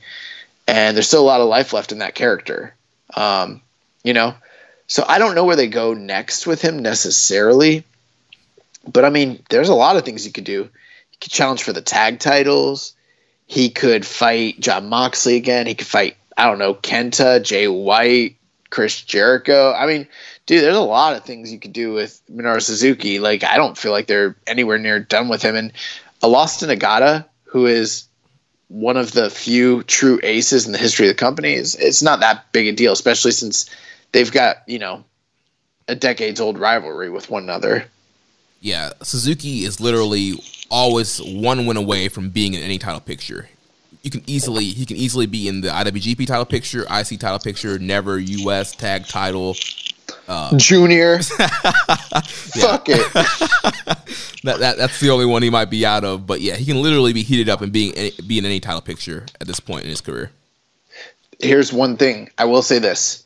We like to make fun of Goto because we always talk about how Goto is the most losingest challenger in the history of the IWGP heavyweight title. I think he's got like 8 failed defenses and he's never won it. The one other guy who's like not far off is Suzuki with like 7. I could have those numbers a little bit smidged. I'm doing it off the top of the dome, but I feel pretty confident that those are accurate. And it is interesting because Suzuki, GHC champion, Triple Crown champion, the one major pro title that he's never held is the IWGP Championship. And I don't think he's ever going to. Yeah, at this point, I'd be really surprised if he ends up winning the title. Yeah, I think it would take but he's held like everything else. Yeah, I think it would take a serious injury or something serious to happen for him to get the belt at this stage in his career right now. Is there a situation where like maybe he was in that kind of loaded? I know that Dangerous Tekkers are going for the titles next, but like, is there someone that maybe you'd like to see him? Let's say hypothetically, Golden Aces get past Dangerous Tekkers.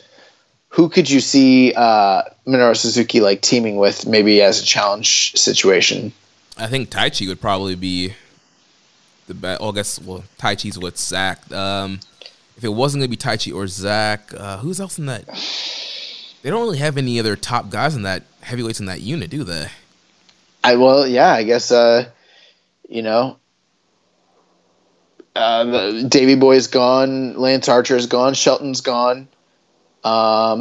It's all juniors after that, right? Hey, screw it. Desperado and Suzuki, run it. That would be cool.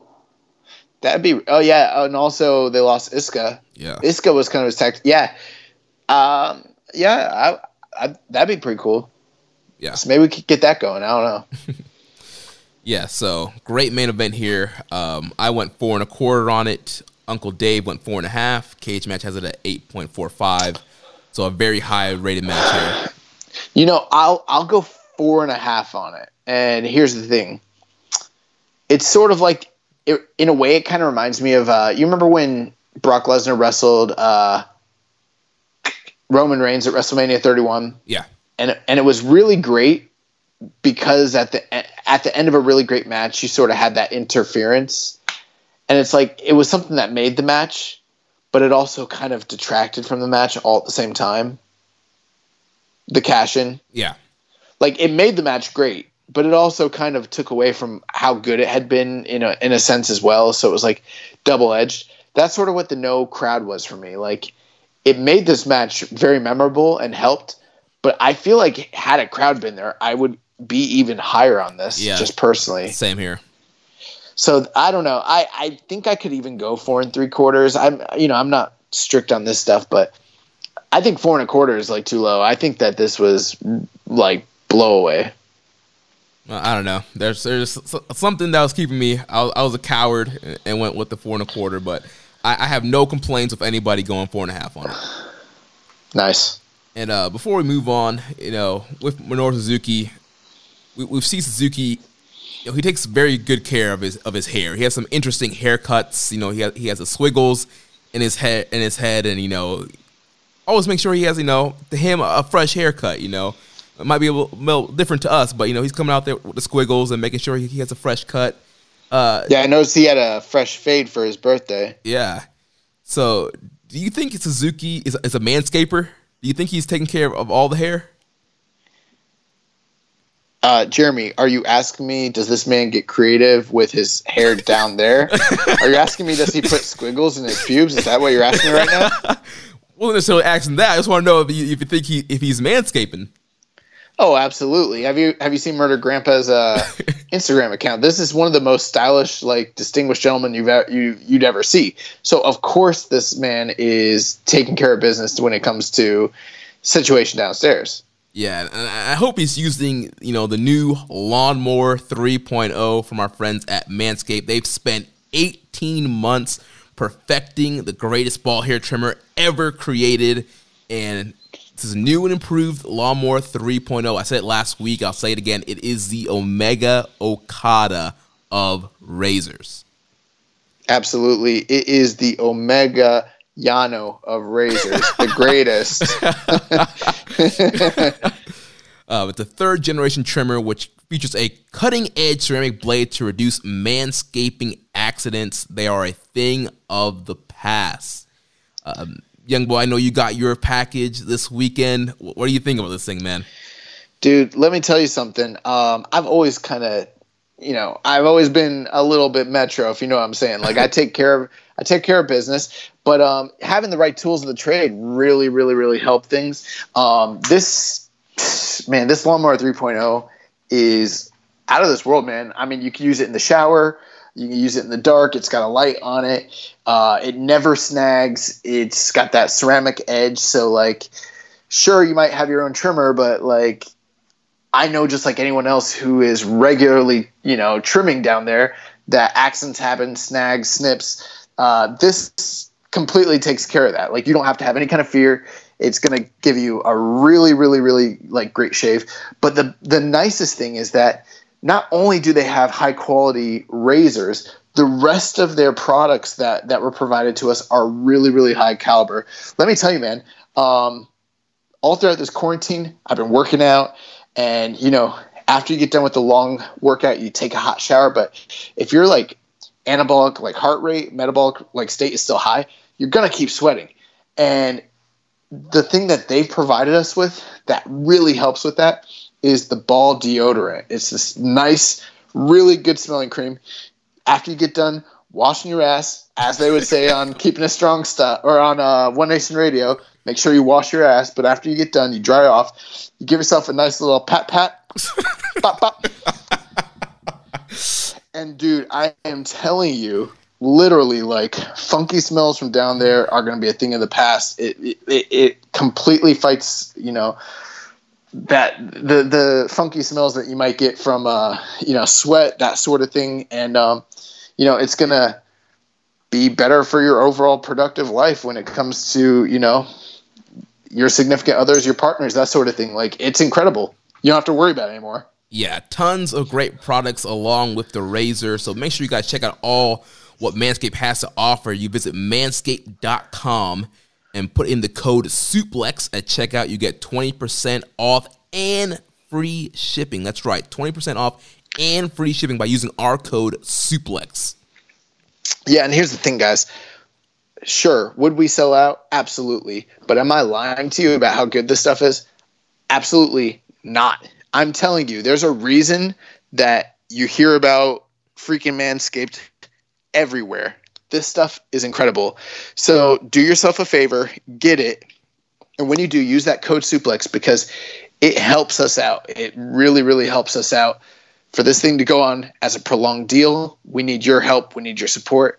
You're gonna want to use this stuff anyways. So go ahead and get it. And when you do, throw us a bone. Throw in that code. You get the savings. You get the free shipping. You get the nice balls. We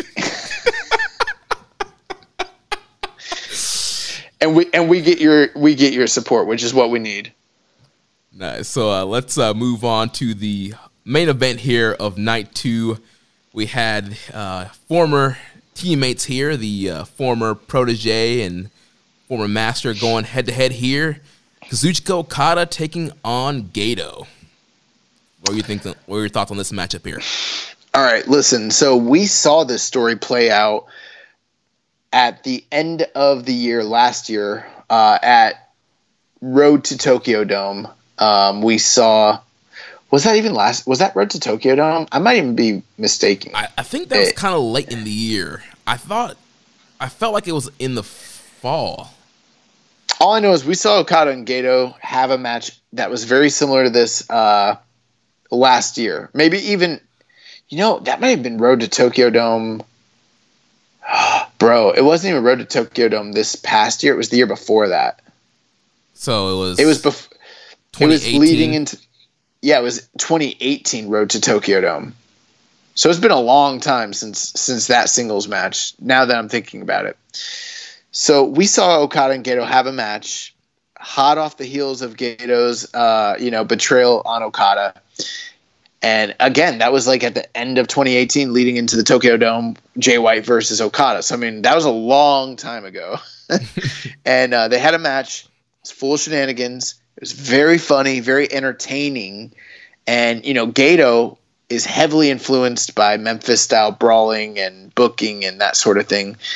And this match was essentially another version of that, but much longer and not as good. Plus, there was no audience for a lot of these antics to really be played off of.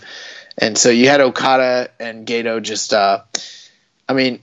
Jeremy can give us the rundown as far as what Gedo did, but I guess my biggest gripe with this match is after the initial humor, the initial creativeness of the match, it really just turned into a super long prolonged like heat segment for Gato where like Okada was selling for him for like out of a 15-minute match, probably at least a good 11 minutes of the match was Okada selling for Gato, which in the main event of New Japan Cup kind of left a bad taste in my mouth. I wasn't super high on that. Yeah, same here. And it's one of those situations, we are empty arena. Yes, Okada is the biggest star of the promotion.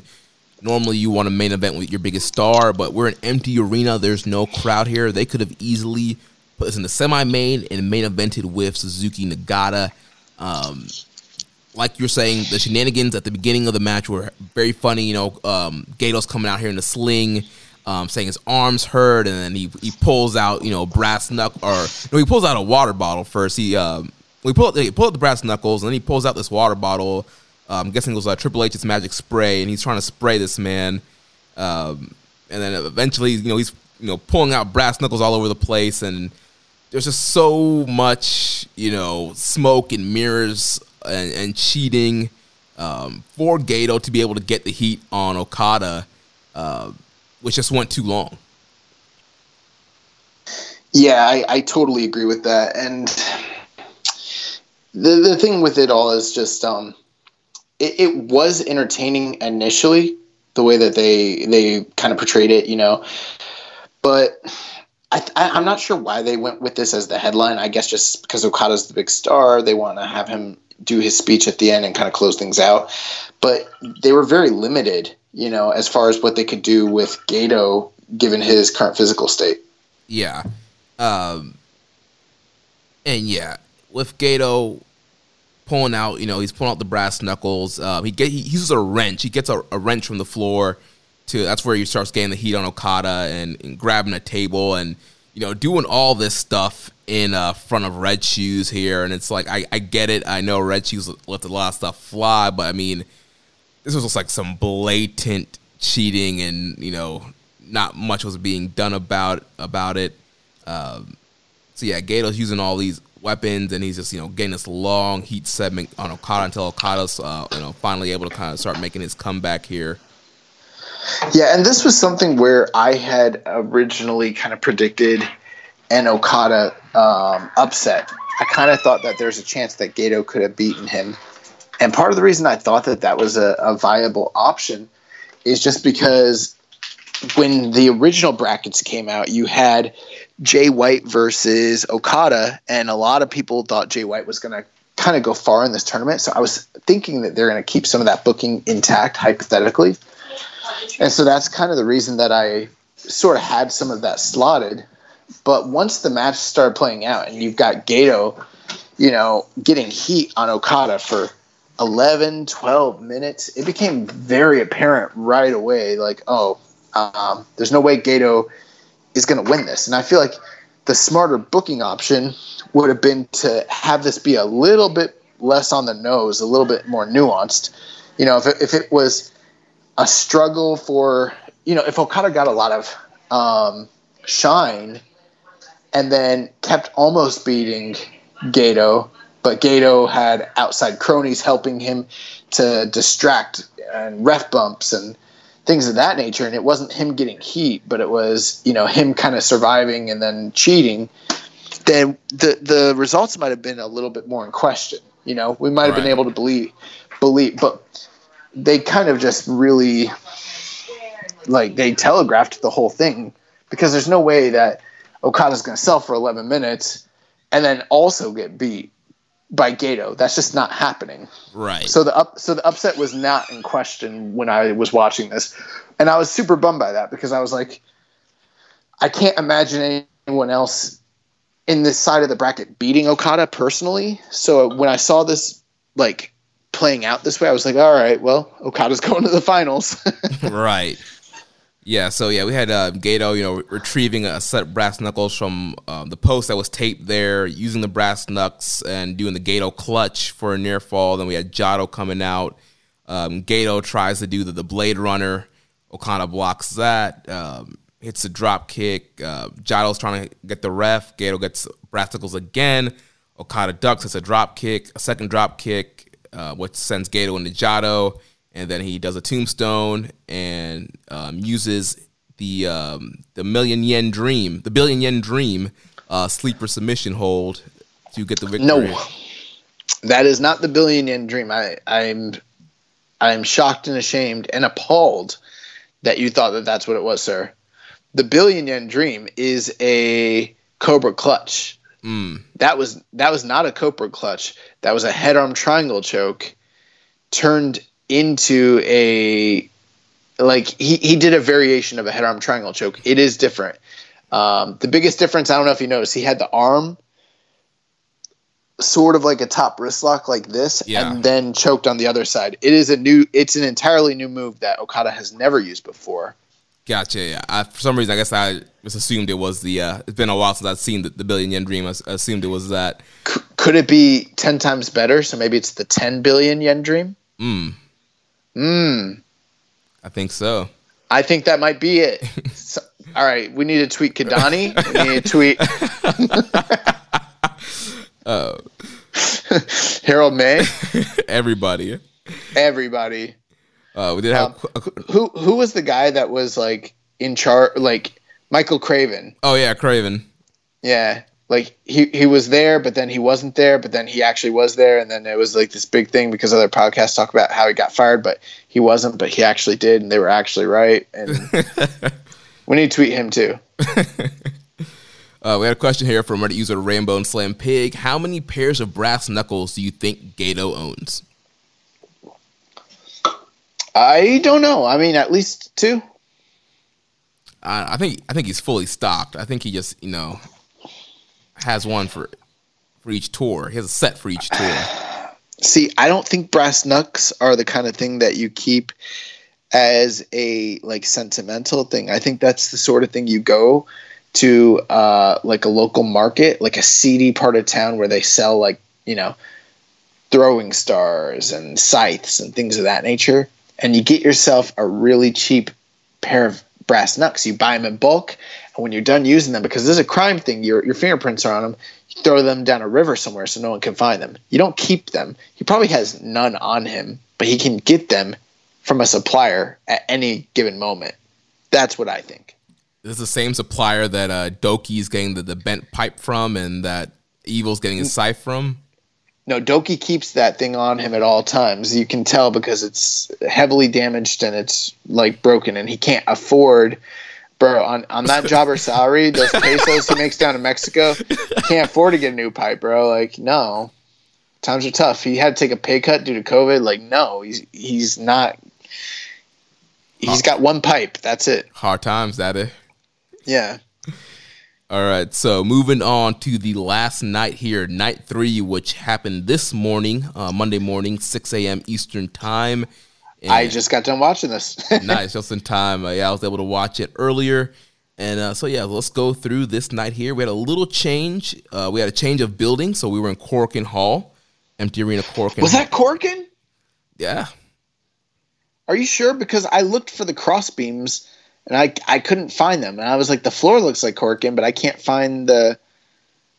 I'm pretty sure it was Korakuen. I think it was just set up a little bit differently because of it being empty arena and kind of how they shifted some things around. But I'm like 90% sure that was Korakuen. It had a stage. I wasn't sure if it was Korakuen. I wasn't sure which either one of those two places was. Well, regardless, they were in a different building than the first 2 nights, and we had a different format here where we had the multi-man tag match first instead of in between the tournament matches. So we had the multi-man match, and then we had straight 4 tournament matches in a row. Yeah, it was interesting. I don't know if I prefer one over the other, to be honest. That's the thing. We didn't even touch on this. These shows are like 2 hours, a little over 2 hours, really easy watches, and I got to tell you, if they were doing the traditional 8 matches, 10 matches, whatever it was, I would hate these shows. I don't think I could watch a bunch of, preview tags in an empty arena. That would just be monotonous and really be overkill. But because it's just one, and then you've got a bunch of singles matches, have at it. This is great. Yeah, I love the format of these shows. Yeah, smooth 2 hours.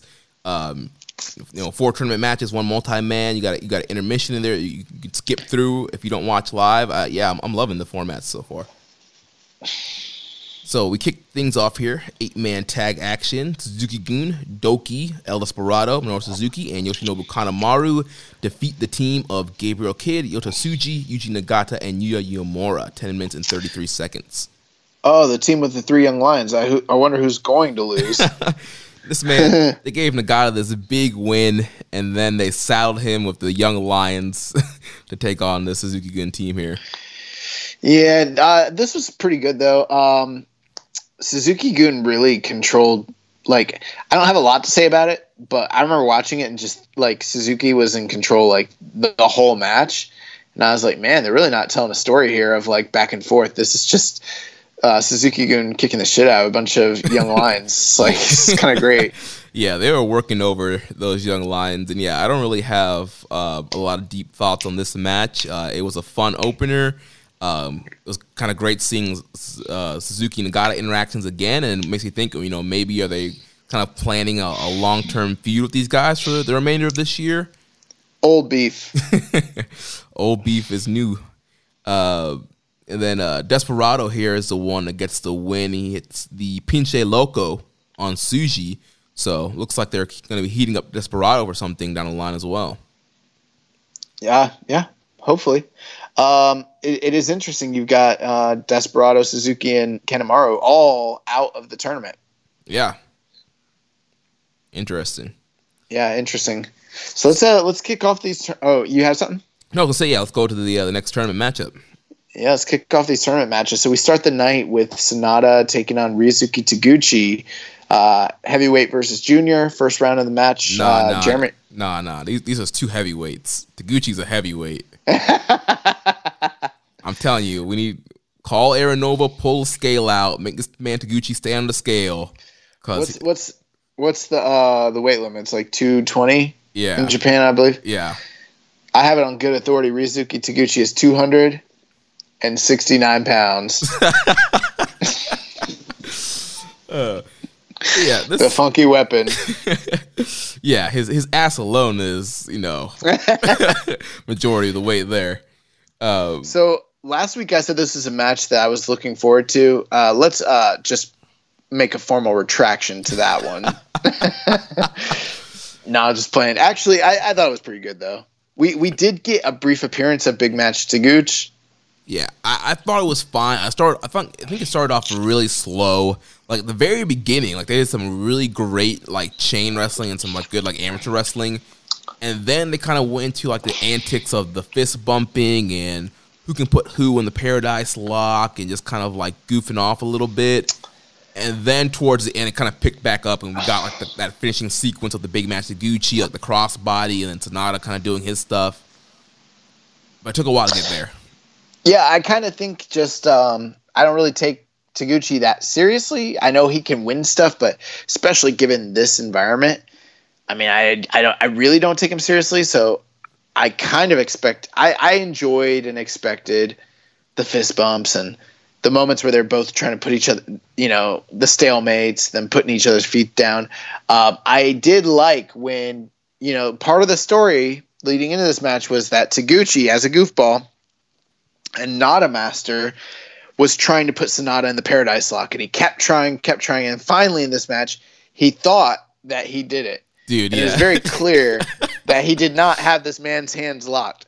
So, like, Sonata's in it, but he's just looking around, and he's like, my hands are totally free. And, like, Taguchi, like, finally gets him, like, turned over, and then Taguchi's, like, dancing, and he's so happy. He put his knee, he's doing the Captain Morgan, he's putting his, like, leg up on him, doing, like, the taunt, the Taguchi Japan, like, kind of pose. And then once there's some distance, and he stands up, he turns around, Sonata's standing up, and he looks like AJ when he finds out that the Undertaker has teleported behind him. And you know what? There is an argument people can make towards the end of this match. A lot of the good sequences that close out the match kind of centered around Taguchi getting more serious and working an ankle hold lock. And they did a lot of those classic Kurt Angle spots where, he has the ankle lock, he gets kicked off, he keeps holding on to it.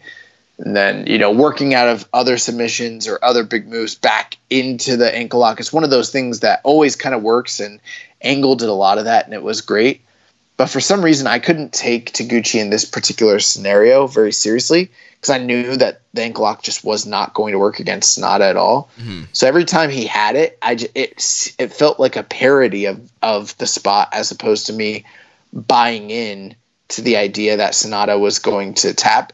And because we have to talk about no crowd. Because there's no crowd, there's no one else there for me to really feel what the crowd was feeling. If the crowd was quiet, then maybe I would feel more confident about my take. If they really, really, really got hyped and started buying into it, then maybe that would have changed my perception. But it was hard for me to believe that, even though Taguchi and Sanada worked hard at the end and it was kind of good, I never thought Taguchi was going to beat Sanada, so I kind of always knew what was happening. Yeah, so towards the end here, Taguchi goes for the Magistral Cradle, gets a near fall. Sanada rolls through and does the rolling Japanese clutch for the pinfall victory here. Sanada gets the win and a fine tournament matchup. I went 3 1/4 here.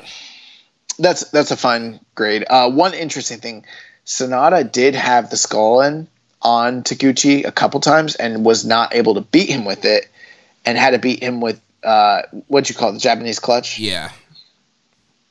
Yeah. Trying to remember who from World of Sport used to use that a lot. Johnny Saint. That's like the Johnny Saint pin. But I just thought that was interesting that he beat him with that pin as opposed to beating him with the Skullin. Or the moonsault. Or even the moonsault, yeah. Good match though. And Sanada moves on, just like I think a lot of people kind of figured. Yeah. So moving on to the next matchup here, we had Sho taking on Shingo Takagi. Awesome match. By so far, in my estimation, I've got this as the second best match of the tournament. But I think some people, I don't know, I haven't looked at anyone else's opinions. I wouldn't be surprised if many people thought this was the best match of the tournament. Yeah, I mean, right now on Cage Match is at 8.66. On Grapple, I believe it's 4.33. I went 4.5 on it. For me, this is my number one match of the tournament. I thought this was excellent. I absolutely loved this matchup. These two guys was going out here killing each other.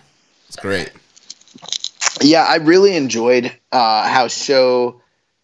it's not surprising given the history between Sho and Shingo, but Sho just went out there and just took it to him as soon as the bell started. You could even tell right from before the bell started with the stare down and the face off that this was going to be a serious battle. And Sho gave Shingo everything he had. And these two guys, I mean, the story of this match was lariats. I mean, clothesline after clothesline after clothesline. I mean, there was a lot more than just that, but those clotheslines in this match and the lariats in this match, the pumping bombers and the V-triggers and the punches and everything, the headbutts, and it's just crazy. This match was really awesome. Yeah, like I was saying, man, if you go hard hitting, that's one of the ways to go in empty arena matches. And these guys, yeah, you heard those lariats sounding off, those pumping bombers. This was so excellent. You know, this story of Sho, this has been burning, inside of him, this desire to beat Shingo. He failed to do it in Best of Super Juniors, and he struggled for so long, and now he finally, due to the pandemic, getting this chance to go in there with Shingo, and he was able to beat him, and you saw the fire the whole match. He was so determined to knock off the Dragon here. So, I mean, Shingo, man, full heavyweight for the first time since he's been in New Japan. I mean, that boy put on some pounds. You noticed that? Yeah, he looked a little thick. Yeah, he's looking a little fluffy. But, the match started off really hot with these guys trading strikes and trading big maneuvers and going for pinfalls. But once things kind of settled down, the story was a lot of Shingo as a heavyweight almost being too cocky against Sho, being very slightly heelish. And I mean, just as a kind of quick refresher, when Shingo came into the company, him and Bushi, he came in as a junior, and him and Bushi feuded in the junior tag division against Roppongi 3K for a good portion of the year. and eventually beat them for the junior titles. And, match after match after match after match, Sho could not beat Shingo. And then when they finally faced off on the first night of Best Super Juniors, they had a blowaway match, and Sho came within inches of beating Shingo, but was ultimately defeated by him. And that kind of leads us here. Sho's still a junior. Shingo has now gone to heavyweight. He is a force to be reckoned with. He hardly ever loses. And at this point, what reason does he really have to be afraid of Sho? I mean, he's fought the best in New Japan, guys that Sho probably couldn't compete with or even beat. And he's been able to, have his way with Sho. Sho's never beaten him. And, this was kind of for a formality for Shingo. But for Sho, this was a one-match tournament. This is, for him, I don't think he really necessarily has illusions of getting his way to Dominion fight Naito. But Shingo has been his, ultra rival, the guy that he's wanted to knock off forever. And his whole goal was to beat Shingo. And it would take everything he has. And I don't know what after this match, what he's even going to have left in another round. But yeah, that's a great point. Yeah, I think he kind of emptied the gun here, and so moving on to the next round, I think he's definitely going to go in hurting and not be at 100%. Yeah, and I mean, I didn't want to give it away, but obviously, if you're listening, the deal here is Sho upset Shingo Takagi. And I think part of it was just Shingo took Sho too lightly. And he paid the consequences for it. And then towards the end of the match, as Sho was kind of surging, he tried to put him away. I don't think he'd done enough work to actually put him away. And some of the things that he normally would be able to put a guy away with, like Made Japan, Public Bomber, they weren't enough. I think by the time he tried to get him up for the, Last of the Dragon? Mm-hmm. By the time he got him up for Last of the Dragon, I don't think he put enough groundwork to really have his man put away, and Sho caught him. He caught him with both versions of the shock arrow, and that was that. And he got the biggest win of his career. Yeah. By beating Shingo Takagi. He immediately puts himself in contention for a never openweight title shot, and this is a huge, huge deal for Sho. Yeah, and the story of this match, it reminded me of the Ospreay Shingo match from Best Super Juniors last year, in which Shingo, he destroyed his block. He's going against Ospreay, and Ospreay was kind of the underdog in that match, and Shingo kind of took Ospreay lightly. He's like, I just, cleaned my block out. Why do I have to, worry about this guy? And so I think, kind of let his guard down a little bit. I think that's what happened here.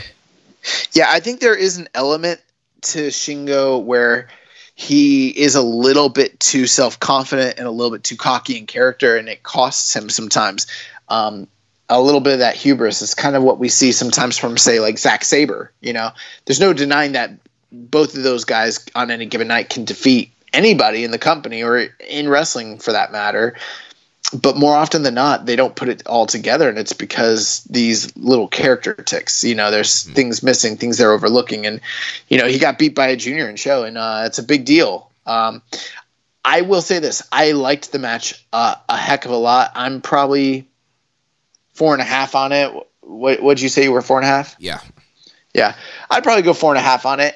It's not far off from the match that I liked with Nagata and Suzuki, but I don't think it's as good as their initial match. But I felt like they were holding back a little bit. I feel like the first time they wrestled last year, they went all out. In this one, I felt like this was more of a setup match for an eventual title shot between Sho and Shingo. Yeah. I really got those vibes very heavily. For that reason, I don't think it's as, I could even go 4.25 on it, honestly. I don't know. I'm somewhere between 4.25 and 4.5, but I was just so happy to see Sho beat Shingo is my whole feeling at the end of it all. And let's take a little victory lap on that, because I didn't hear many people going into this tournament saying that Sho was going to beat Shingo. A lot of people had Shingo circled, and they kind of put Sho out there. And me and you were like, yeah, it makes a lot of sense for Sho to beat Shingo to set up this never openweight title match. And then today, when it happens, I'm seeing all these people like, oh, yeah, it makes sense. Yeah, they can set up a never openweight title match. And I'm like, Young Boy and I, the Ace of Podcast, we saw the vision ahead. We saw this. We saw this coming. Yeah, I mean, if you had Shingo lose to someone else in the tournament, you could have done that. But I mean, let's say he faces Sonata next, right? Pretty much, if he wins. Yeah. So then what? If Sonata beats him, then Sonata is in line for a never title, you know? And they're stablemates. That doesn't really make sense. If he beats Sonata, that's fine, but then that really damages. It just didn't make sense. Like, there was no given the brackets, there's no viable option other than Shingo going really far in the tournament and winning the thing probably. This is the only thing that really made sense. Like, it had to be this. And given the story that they've been telling, like, I love it. Now, I understand why some people thought Sho might not beat him, because I think for some people they want Sho to chase him for even longer, you know? But to me, I'm like, man, if we've learned anything this year, nothing's guaranteed. You think everything's good, you do 2 nights at the Dome, and then 2 months later, you can't even put people in a building. Don't hold this shit off. Like, let's get to it. Sho beats Shingo. Boom. Run it. Yeah. And I'm pretty sure Shingo is probably going to end up retaining at Dominion, and then you can tell that story of Sho wanting to beat him for a belt. I agree with you. Playing devil's advocate, how badass would it be if Sho was a singles champion before Yo? That would be cool, and that would be a definitely wrinkle in that story between those two guys. So I'm just saying that's feasible, because I don't think he's going to beat Shingo twice. But if you were going to beat Shingo, I mean, it's the never title. It changes hands a lot.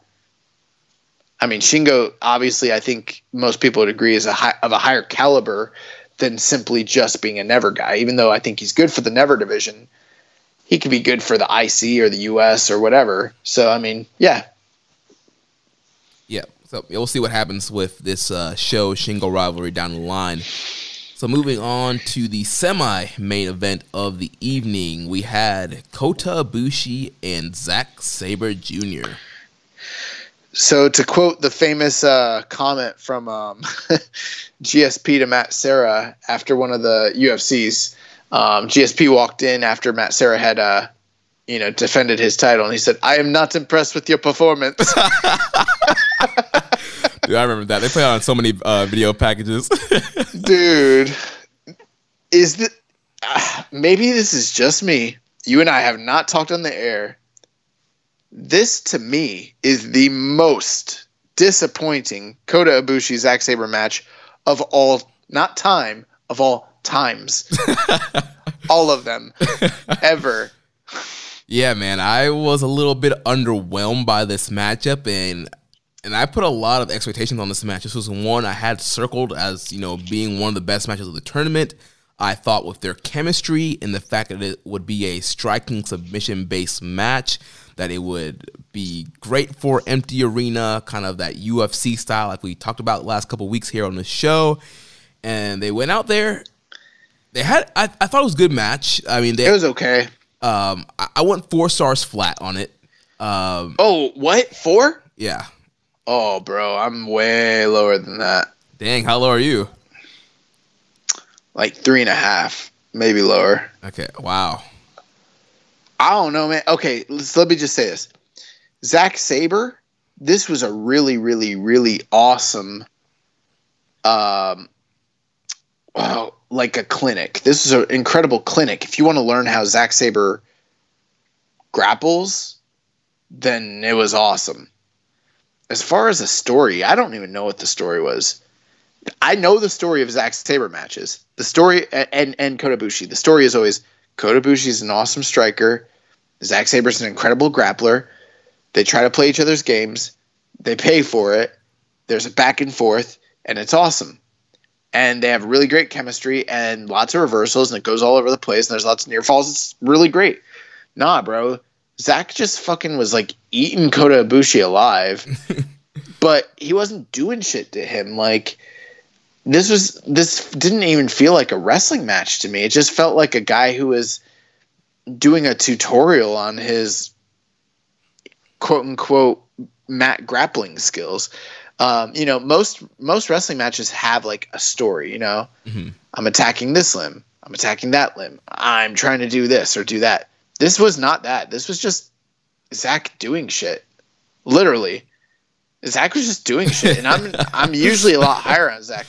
Zach was like, all right, I'm gonna grab your arm. Now I'm gonna grab your leg. Now I'm gonna grab your arm. Now I'm gonna grab your leg. And like, it wasn't like Kota Ibushi was like getting in the like struggling for the ropes and life and death. Like, he was just kind of lackadaisical and sitting in these holds. Like, they weren't working holds. I don't know what the fuck this was, to be honest with you. I think this was terrible for them. I think part of it, kind of what I got out of the story was, Ibushi, like we mentioned, was kind of on this losing streak, on this slump, and like Sabre was just kind of overwhelming him and kind of making you fall into that story of, Sabre's probably going to get Ibushi out of here. Then Ibushi kind of comes back at the end and kind of gets a quick win. Well, then they should have told that story better, I think. I do agree. I understand why that story would make sense, because every time they're in the New Japan Cup together, Zack Sabre beats him. This is the third time. Following that logic, you would think, Zack's going to beat him. It's a foregone conclusion. He obviously didn't. But, like, even the ending of the match was stupid. Like, Zack was just doing some shit, and then like Kota Ibushi caught him in a Kamigoye and then pinned him. Yeah, that's what happened. He caught him with a V trigger first, and then the Kamigoye. Yeah, it was just like whatever. I mean, he was throwing some strikes in, but like Kota Ibushi had an easy night, man. he didn't have to do shit. Like, this was like, I don't know. If I was trying to learn how to do a lot of transition wrestling, and have good movement, then I'd watch this all day. But as a fan of pro wrestling for a story and everything, I wouldn't watch this. And this was one of the weakest Zack Sabre performances I can remember in New Japan. Yeah, and it seems like this one, people are kind of in the same range. So on Grapple, it's averaging 3 point. Hold on, I actually got the mix up here. So Cage Match it's 7.24, so that would come out to like 3.69, and then on Grapple, hold on, just refreshed on me. I'll go 3.5 on it, I guess. Yeah, it seems that's what a lot of people are kind of in that 3.5, 3.75 range. But for these two guys, I have such higher expectations than that, like crazy. Yeah, on Grapple it's 3.69. So it seems like people were kind of like that 3.7 kind of range. Maybe some people like me giving it 4 stars, and I don't know. Maybe the V trigger gate popped me, and maybe that's why I went a little bit higher on it. But I thought it was cool, but I didn't even think I thought Sho threw a better V trigger in the match before than Kota Ibushi did. Did you notice that? Yeah, he did. That was a solid one. He nailed him on that. Yeah, I just didn't know what was going on here. Like and again, I think part of it is because there's no audience, and I don't know if Zack Sabre knows how to wrestle to no audience. Think about that for a second, Mm-hmm. A lot of his style has to do with the surprise element of what he's doing. It's like they're doing something and then bam, he's got him in a submission. You didn't expect it, even though you should expect it. It came from out of nowhere, and the crowd pops. There's no crowd. It's just him popping around on his own, and you're like, what's he doing, dude?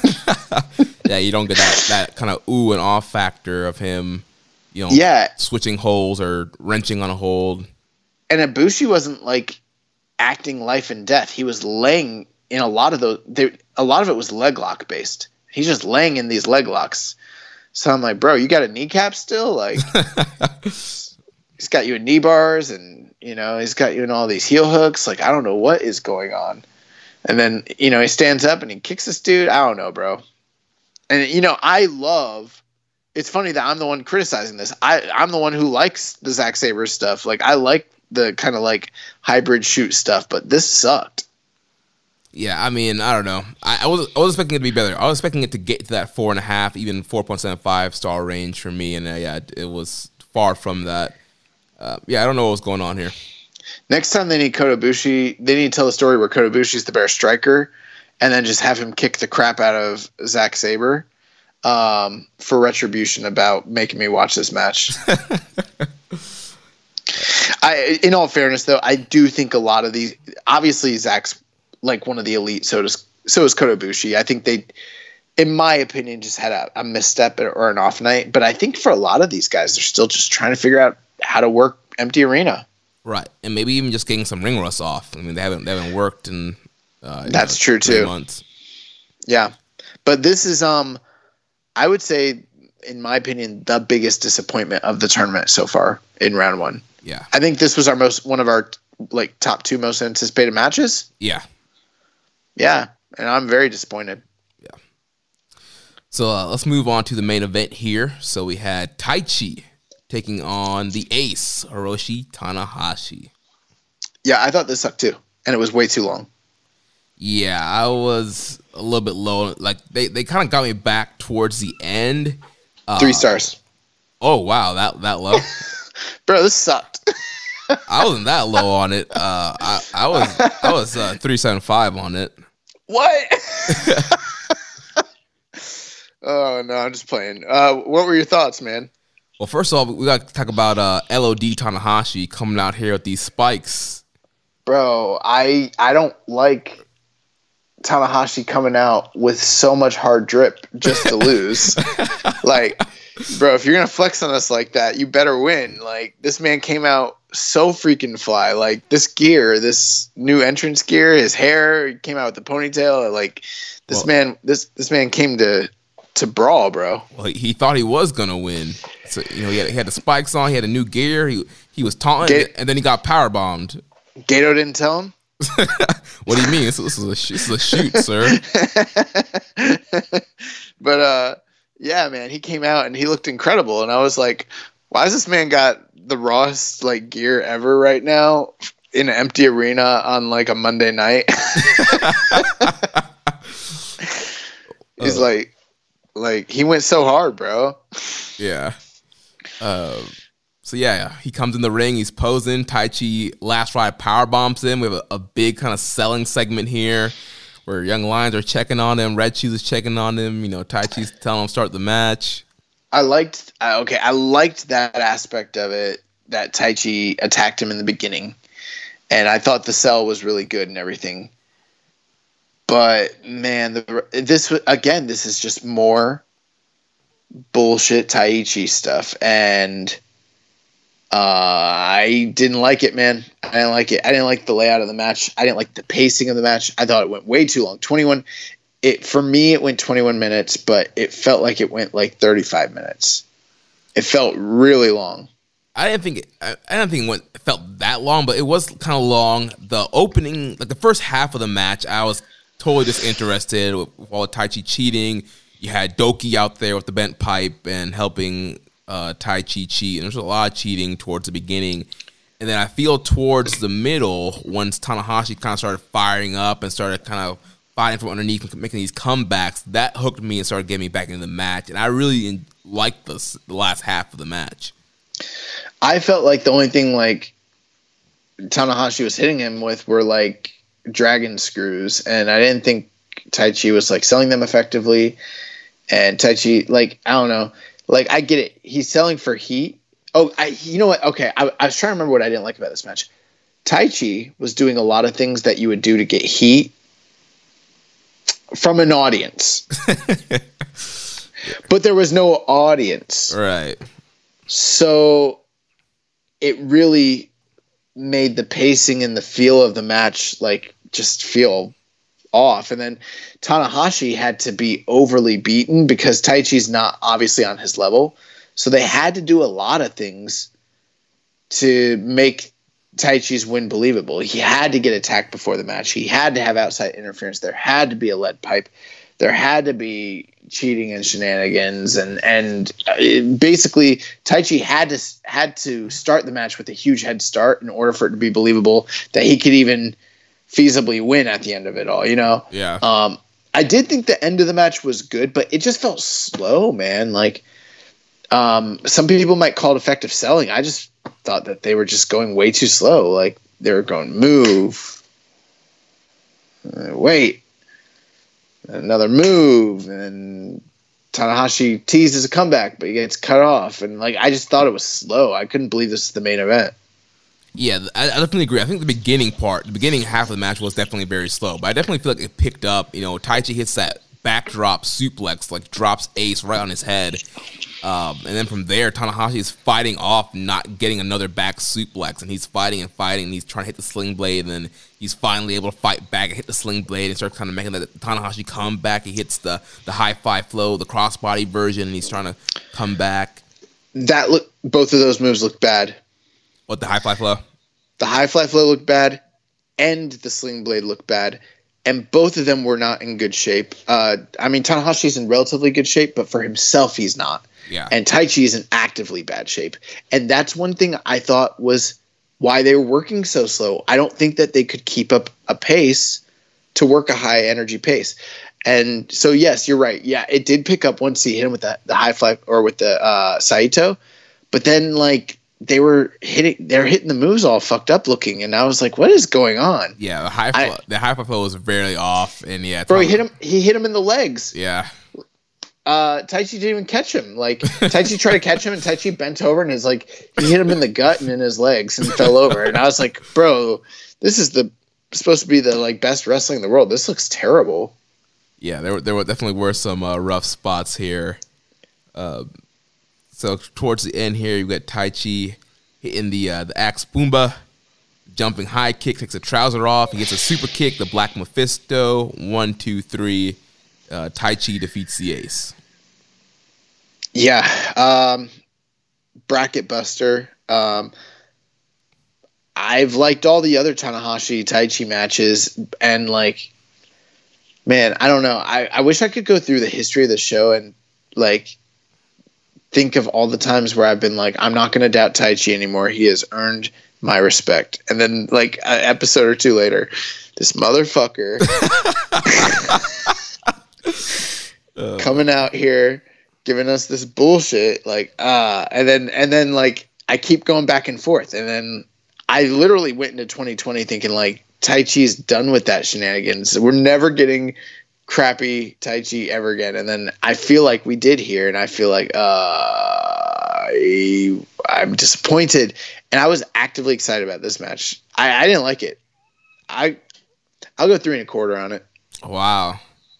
Yeah, so it seems like the average on Grapple right now is like 3.5. I haven't seen the cage match yet, so people were definitely low on this matchup here, and there's a lot of kind of 3.5, 3.75 kind of ratings here. And for man. After the match, Taichi, cut a promo, and then I don't know. I kind of fast forward. Doki came out. I didn't understand it, obviously, but they were attacking Tanahashi. Kota Ibushi came out to make the save. They had a standoff, and then I don't know. I guess they double teamed. Ibushi. Yeah, they double teamed Ibushi, and then Taichi grabbed both of the tag belts. So. And then he cut more of a promo, and they walked off, and the heels stood tall, and the Golden Aces looked beaten and dejected. So that was night 3. Yeah, and yeah, I had it wrong, man. Ibushi won. You had Tanahashi going to the finals, didn't you? So in my predictions, on the air, I was going with Tanahashi, but the bracket that I made, I actually have Sonata going through. Okay, so I did the same thing last week. I don't know if anyone recalls, but when we were talking about that top third region, I was kind of stalling because I couldn't remember. Like, I was trying to figure out what my reasoning is for what I was predicting on the air, but it was because what I was predicting on the air was not what I actually put on paper. What I put on paper was Tanahashi winning and then facing ZSJ, and I got it wrong. But the first bracket that I ever did, the one that I redid, that one I did have Taichi winning, and then going up against Ibushi. But I was like, no, that's just too many upsets. I need to be more, more reasonable. I think some of the stuff that you and I talked about kind of changed my perspective. And so you got me to change my mind on Tanahashi and had him going through, losing to Zack Sabre in the second round, and now I regret it. I finessed you. It's your fault. Yeah, you finessed me, man.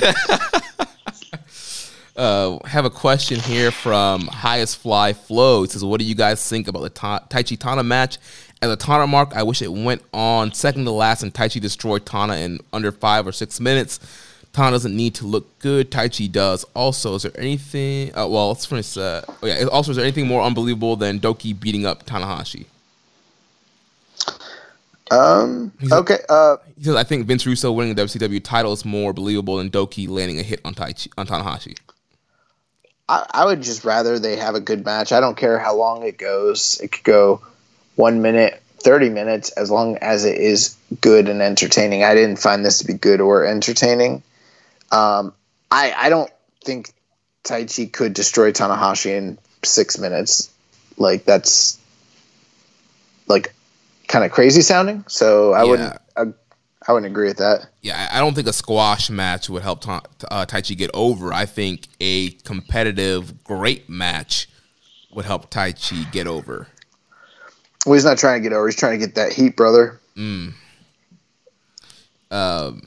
As far as Doki beating up Tanahashi, yeah, that's he had a pipe. What are you talking about? I do think that Doki beating up Tanahashi is more believable than Vince Russo winning the WCW title. I agree. Yeah, Russo should not have been in the ring at all.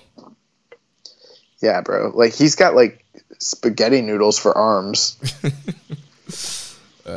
Yeah, and Doki with the pipe. But yeah, with the pipe, you can take out anybody. Doki, I mean, yeah, every now and again, you know, the Putty Patrol get one up on the Power Rangers. I mean, come on. So, any final thoughts on first 3 nights of New Japan Cup? I like a lot of what they've done here. I'm excited for what's going on with the Young Lions in New Japan going forward. I think their futures look very bright, and it's pretty exciting stuff.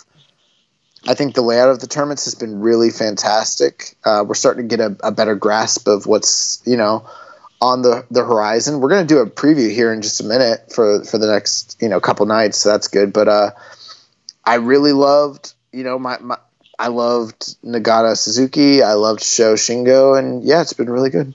Yeah, I really enjoyed these first 3 nights. Some really great matches, and loving the format and just loving everything. Overall, I've really been enjoying the tournament, so really looking forward to the next couple nights here. Question here from Howard Schilling saying, what is your overall match of the tournament so far? For me, it's Nagata Suzuki. For me, it's Sho and Shingo. Nice. Next question from Sir Sam. He says, based on the first round, who is the top young lion? That's Yumura. Yeah, I think we agree on that. Yuya Uemura. Then he says, has ZSJ been in Japan through the whole COVID period, or did he just fly over early? I'm kind of confused why he and no other international wrestlers made it in. Well, I will say this. I don't follow the ongoings and the lifestyles of any of these wrestlers, except for Minoru Suzuki, because his Instagram is just fire. That being said, I imagine Zach has either been in the country the whole time or returned, you know, not relatively recently, but a while ago, one or the other, but that would explain why. From my understanding, I believe he was in the country the whole time. So I think that's why. Also, that's why he's there and not having a travel ban, having to quarantine or anything. He's been in the country this whole time, and so makes sense why he's the only Gaijin. You know, it's got to be awfully hard if you think about it. Being if you don't speak the language, you're there in the middle of a pandemic, social distancing, lots of guidelines. I wonder what. I don't want to. Not that I care about is what his living conditions are, but you think about, like, you hear stories about a lot of these big cities, and with the budgets people have, it's one reason a lot of people are thinking about getting out of the cities, because they're spending exorbitant amounts of money, and then when they're stuck in their apartments during quarantine, it was like, I don't have anything. I'm just here in this, like, literal one room, and I'm stuck here. And so I hope he hasn't been going too stir crazy, or I hope he's got good living quarters or something like that. Maybe he's been quarantining with Taichi. Possibly. All right. So, Although I don't know, all right. So, although I don't know, one of them looks to be in the exact same shape as he was prior to everything, and then you got Taichi. So let's move on to New Japan Cup previews for this week. So we got 2 shows for the rest of this week, June 23rd and June 24th. So night 4, June 23rd, we have Hiroshi Tenzan versus Yoshihashi, Bushi versus Yo, Kojima versus Evil, and Goto versus Yujiro. Yeah, so this night's interesting. I think the big thing here, and Jeremy, you just tell me if I'm out of line here. These matches don't matter as far as who's winning the tournament. Yeah, I would absolutely agree with you there. I think that there can be some really good storytelling elements that come out of it, some really good matches, and it'll be intriguing to see who goes forward. But ultimately, Tenzan, Yoshihashi, Yo, Bushi, Kojima, Evil, Yujiro, Goto, any y'all want to see them fight Naito? Nah. Any of them? Well, like, come on. I want to see Kojima, but that's about it. Other than Jeremy? Anybody? So this is it's funny how like the bottom 2 brackets have been really soft. Like the bottom 2 regions. Yeah. And yeah, so I mean we could talk about these matches. I think we can keep it pretty short though. Yeah, I mean Tenzan, Yoshihashi. I think Yoshihashi. Yeah, I think Yoshihashi's going through there. Tenzan's on his last leg. He got beat in the tournament last year by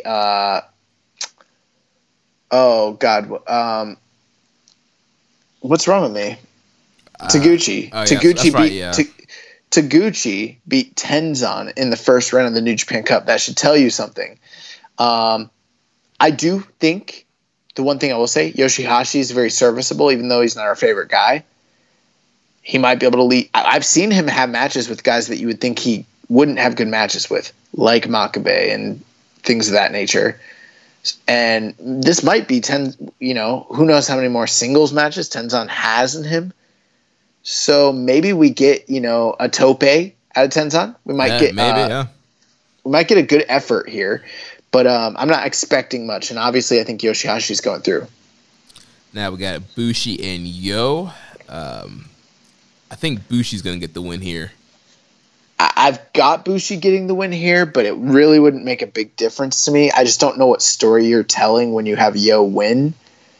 If Bushi wins, then you kind of have a heel foil for Yoshihashi. If Yo wins, then you've got stablemates and in different weight classes. It doesn't really it's not that compelling to me. Yeah. And I think with Yo losing, like we talked about last week, you set that story up. Now Show is one, Yo loses, and you kind of start the tension between those two. And on the flip side, I mean, Tenzan wins hypothetically, and you send Yo through to him. That doesn't sound too great either, because so I just think it's most likely Yo's not winning here. These two guys very familiar with one another. They should have a good match. I'm not a big Bushi fan, as I don't think you really are either, Jeremy, right? He's fine. He's fine. But I've never seen Bushi and Yo have a blowaway match. I've seen them in multiple blocks against one another in Super Junior blocks, and obviously they've fought each other in tag team matches a million times, and I can't remember anything compelling ever happening between them two. So I don't want to be too much of a downer. It should be good, but not great. Yeah. Bushi's gonna strangle this man. Bushi is going to choke him with a shirt. Not the shirt he's wearing. He's got to get that merch, but a different shirt. He'll have 2 shirts for this one. Then Kojima Evil. That will be good. I think this is going to be the match of the night. Well, probably, yeah. Yeah, I mean, I'm 2 big beefy men slapping meat. Like, yeah, absolutely. My heart, I want Kojima to win. I want Kojima to go to the next round, but I think Evil's going to go through. I mean, this is a toss-up. There's no reason Evil couldn't lose. Kojima could go through. It'd be fine. He's serviceable. But, Evil's a bigger star. He's higher up in the stratosphere, and we've seen quite a few upsets, and this one wouldn't really serve too much of a purpose unless they have big plans for Kojima, which I don't think they do. So I think you go Evil. Can you see any reason? I mean, the next wrestler that they'd fight is either Goto or Takahashi. Is there any reason to send Kojima through? Kayfabe wise? Not really. I mean, unless, like you said, like you're going to plan to heat him up this year. He's going to be in G1, have like one last, crazy year. But yeah, I think it makes, with the story of, LIJ being in the tournament, Naito the champion, it makes sense to send a lot of these LIJ guys deep in the tournament. Shingo's already out, so you need some more LIJ guys kind of moving forward here. And it's a possibility of an Evil Sonata clash here if both these guys keep advancing. Yeah, so I think Evil, and I'm pretty sure Evil is the favored guy in this bracket, most likely. So I'm going to give the nod to Evil, but this is the one I feel one of the least confident about. I'd go like 70-30 Evil. Okay. So you're saying there's a chance.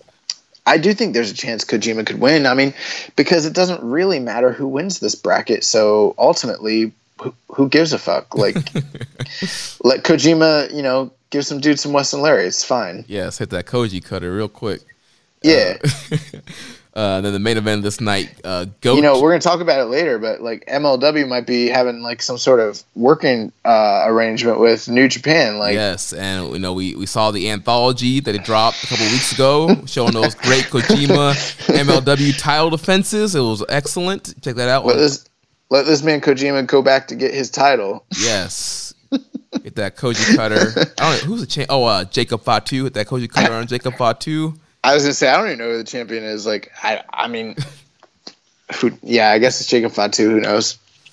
The main event. So the last match. Yeah, Goto and Yujiro. People sleep on Yujiro.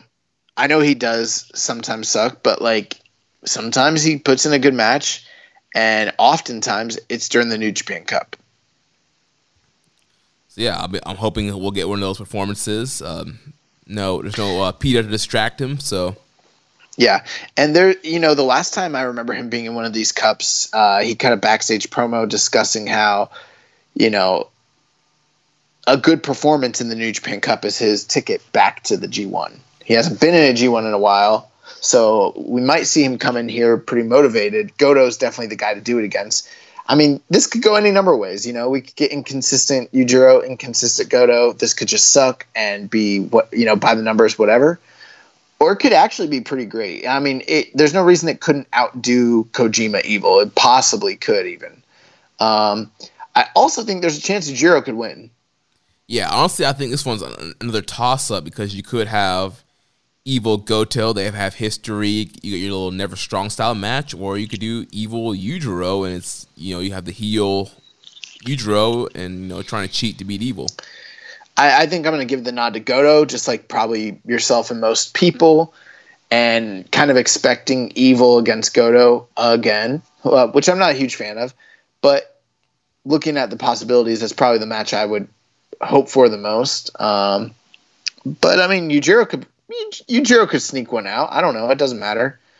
At this point, it doesn't matter. Night 4 is kind of just a throwaway night. Like, this is a have fun. This is a participation trophy night, Yeah. So then we move on to night 5, June 24th, which was the start of the second round. So we'll have Kazuchika Okada versus Yuji Nagata. What do you think's going through there? Oh, man. Okay, so I've got to say Okada, right? Yeah, I mean, at this point, honestly, I think Okada's going to the finals. That would be my initial thinking. Now, the one thing that's got me kind of questioning that, the one thing is, why did they have Nagata beat Suzuki? You need your New Japan Cup upsets, man. That's true. But there's still the only reason I booked Nagata to go through is because I think he is someone that is beatable for Hiromu. Now, trust me, I'm not holding out like hope that happens. I think the most likely scenario is ultimately an Okada Hiromu, semifinal. But with that being said, could Nagata beat Okada? They've only wrestled one time ever. It was in 2015 during the G1 and the B block, and Okada defeated Yuji Nagata. That is the only time they have ever faced one another in singles competition. Could Nagata, who is a former ace of the company and who is rebounding off of a big win over Minoru Suzuki, could he get a win over Okada so that he's the sacrificial lamb for Hiromu? He could, but I think it's very, very slim. Like, I would literally be shocked if Nagata ends up beating Okada. I think that they should have had, at this point, in my opinion, I think they should have had Suzuki win. Just for this reason. If you look at the trajectory of Okada's run, it's pretty soft. You got him in that bottom third region, and you've got him beating Gato, who is old and a non-wrestler and a manager and a junior. Then in the second round, you have him fighting Yuji Nagata, who is a tough competitor, but just literally came back from a life and death war with Suzuki, and he's really old. Let's see how old Yuji Nagata is. He's 52. Yeah, bro, he's 52. Holy crap. Okay, so he's fighting a 52-year-old, way past his prime dad. After that, he's either fighting Kanemaru or Ishimori, most likely Ishimori. So as great as Ishimori is, it's another junior. And then he's most likely fighting Hiromu, who, as great as he is, another junior. So you're talking 3 juniors, 2 old people, no contenders. Who the fuck made this bracket for Okada? Who is in his pocket? Bro, what is going on? This sounds rigged. That is some rigged ass shit. Sounds like Gato is secretly still for Okada. I think Okada's joined the Bullet Club. Like, at least if Suzuki won, then you have like someone who is like menacing, and you kind of like, okay, it's quality win in the heavyweight division, Yeah. Who's Nagata beat in the heavyweight division other than, Suzuki recently? Like, nobody. Like, this is some bullshit. You heard it here first. Okada is joining the Bullet Club. So, this is all a master plan by Gato to get Okada back on top. So I'm fine with it. I mean, I think Okada is probably going to beat Nagata, and it'll probably be a really good match too. But I'm just kind of I'm a little surprised. Now, part of me wants like Nagata to win, just to kind of keep my hopes alive, like my bracket. Yeah, we'll see what happens there, but yeah, I think the ace he's going to take it home here. I agree. It should be good though. Then next up, we'll have Togi Makabe versus Tomohiro Ishii. Say what you will about Makabe, but there's one person that draws the old Makabe out every single time. That is Tomohiro Ishii. These guys have had countless vicious and violent wars against one another. I expect that. I expect more of the same here. Let's just hope that we don't see a bunch of unprotected headbutts, because that's usually what we get here. But this should be awesome, and I expect Ishii to go through. Yeah, expecting Ishii to go through as well. And yeah, it should be a nice little strong style match here.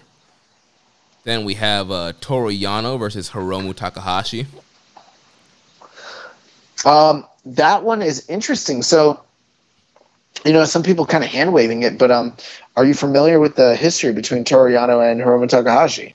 I know that I think Toru Yano shaved Hiromu's head back in the day. Yeah, so when Hiromu was a young lion and Toru Yano had more of a violent heel kind of personality at that current time, during a one-on-one singles match, he shaved the head of young lion Hiromu Takahashi before he went to Excursion. And this is something that they've been playing up in the post-match interviews. Like, Hiromu was like on the ground. He's like, not Toru Yano, anybody but him. I don't want to face him. And just. Yeah, because at first they were like, how do you feel about your history of Toru Yano? And he was like, what history? I've never faced Toru Yano. And then he like snaps into it. He's like, oh no, I don't want to face Toru Yano. Yeah, so it's pretty funny. I expect Hiromu Takahashi to win. There's always that caveat, Yano's a heavyweight plus a trickster. I expect there to be some sort of shears or scissors involved in this match, playing up to the past history with the haircut. But I don't know what kind of shenanigans to expect. I don't think this match will be great, but it should be fun, entertaining, and I think Hiromu wins. Yeah, probably be a comedy match, and I think Hiromu will end up pulling out the win, outsmarting Yano. And then we'll have Taiji Ishimori versus Yoshinobu Kanemaru. These guys, like we mentioned last week, had a long rivalry in Noah, in which Kanemaru has defeated Taiji Ishimori, I believe it's 11 times in a row. Taiji has never been able to beat Kanemaru in their history and their rivalry. So New Japan kind of bringing that to the forefront here with these two guys facing off. Well, that's all about to change. Ishimori. Yeah. That's all I got to say about it. Ishimori going to beat that ass. Yeah, I think Ishimori is going to get the win here, and I think it'll be kind of a good story for, Ishimori to finally kind of get that big win here. You know what this is like? It's like when you wait till your dad is really old and then you beat him up. It's like you couldn't fuck with him like when you're young, so you wait till he's real old and then you fight him. And you win. Yeah, that's what's gonna happen here, Bone Soldier. That's what this is. Yeah, Shredder's gonna come out here, squash this man like he's a Ninja Turtle, and get the win here. Nice. And that's our preview. Any other, at this point before we move on, any other progression, so, what are we kind of thinking as far as where we're at with the cup? Because I think I see Sonata fighting Okada in the finals. Yeah, that's exactly where I'm at. As soon as Okada won, I'm like, we're getting Okada Sonata in the finals. They're telling this Okada Sonata story still. Sonata's going to beat Okada, get this big win over Okada again, and then go on to face Naito. Yeah, I'm disappointed because I made some ballsy calls and some of them paid off as far as my predictions, and I felt happy. But now the one thing that messed me up was Okada, and that busted my bracket, I think, long term, because I was hoping to get Hiromu and Sonata, and it seems like we're getting Okada Sonata, and I think most likely Sonata's going to beat Okada, right? Yeah? Yeah. God, what if they have Okada just win this thing again? Yeah, still Okada Naito. They could, man. I don't know. Yeah. Who knows? We'll see. All right, so we got a few questions here and then a couple news stories. So first, from Reddit user Grunty Dawes, it says, my routine for watching NJPW was to catch a show after work and then check out Larry Kasanka's star ratings. With Larry's passing, can you suggest another critic who reviews all the NJPW shows and posts them quickly? I don't think there's one particular... let's be clear. There is nobody who can fill that gap for Larry. There's no one person. Larry was that one person, and that's it. That being said, there are some good resources. I know they've got some reviewers at 411 Mania. I don't know how extensively they're covering this stuff. Voices of Wrestling, they have a rotation of reviewers. Unfortunately, they don't review everything, but they're doing a pretty good job most of the time throughout the year. Backbodydrop.com is another one that I think they're UK based. I don't always agree with their ratings per se, but they have pretty good write-ups. Good stuff from those guys. That's who comes to my mind. Yeah, Voices of Wrestling, yeah, they have reviews on the first 3 nights up. You can check them out, but it's a different reviewer usually all the time. It's usually not the same guy. That's what I don't like about Voices of Wrestling. I love Voices of Wrestling, and I think they're really invaluable, but because they have different reviewers, you're not getting a steady consistent opinion. And most of the time I'm really just looking for those star ratings, to be honest with you, just to kind of get a general idea of something. With Larry, I didn't always agree with Larry, but I at least kind of knew his tendencies and trends. And when you have 4 or 5 different people, you don't know what to expect. There's no baseline. Yeah. Then Wrestling Observer, FOWonline.com, they have all the reviews up. I'm not sure who's doing those reviews. I'm not sure if it's the same person or if it's different people. But they have reviews up usually pretty quickly. Those are the main ones. If you're an Observer subscriber, Dave reviews them every week. It's not a daily thing. Grapple app is actually really good if you just want to look at the star ratings, because if you don't click on the match, they don't actually tell you who won the matches. Right. So you can at least get the star rating that way as well. It's not a write up, but it's not a bad it's not a bad resource. Yeah, and it's not daily, but weekly. Like I mentioned earlier on the show, WrestlingHeadlines.com, me, Sir Sam, and Imp, we're dropping some. They're not full show reviews. We're kind of taking our top performers and top matches, but it's another kind of format for reviews there as well. And then weekly at JoshSmith.com, I review their reviews, so you can check that out.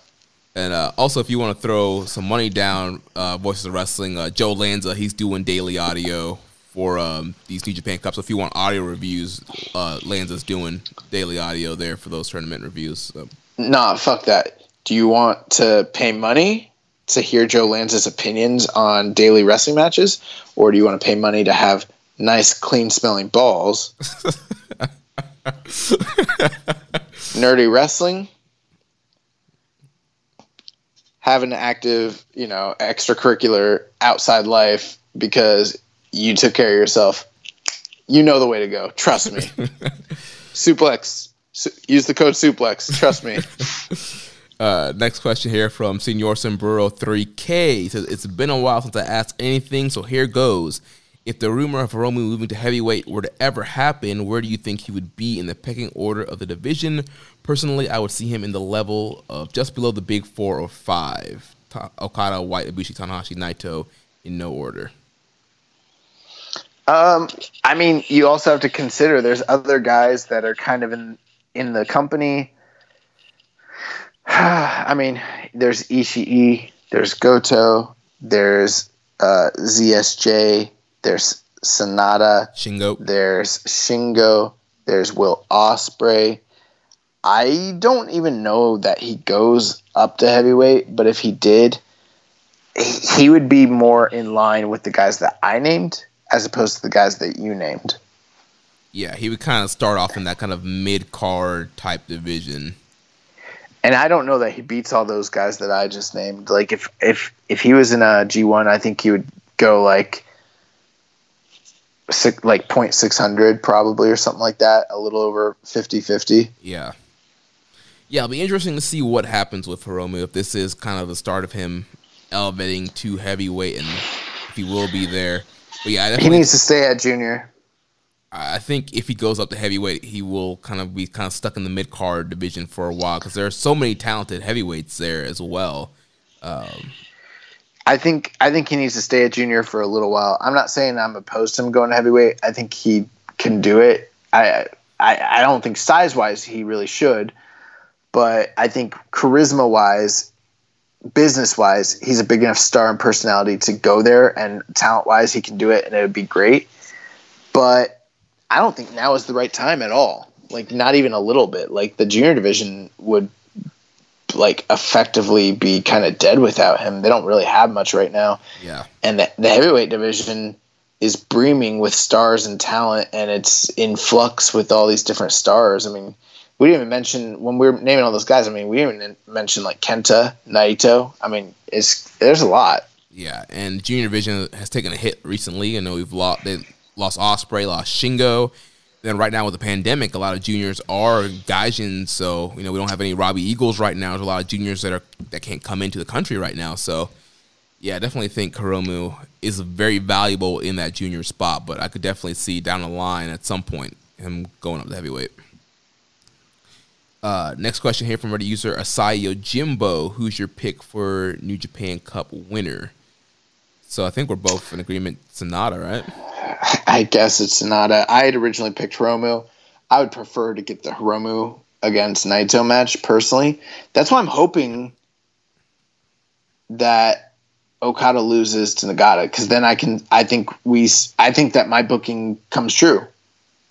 Yeah, personally. And I also in my bracket had Hiromu going to the finals and winning and facing Naito. And I think we didn't get the Naito match at Anniversary Show. Let's do it now. So, yeah, I mean, it would bust my bracket if Okada lost, but it would lead to the better matchup.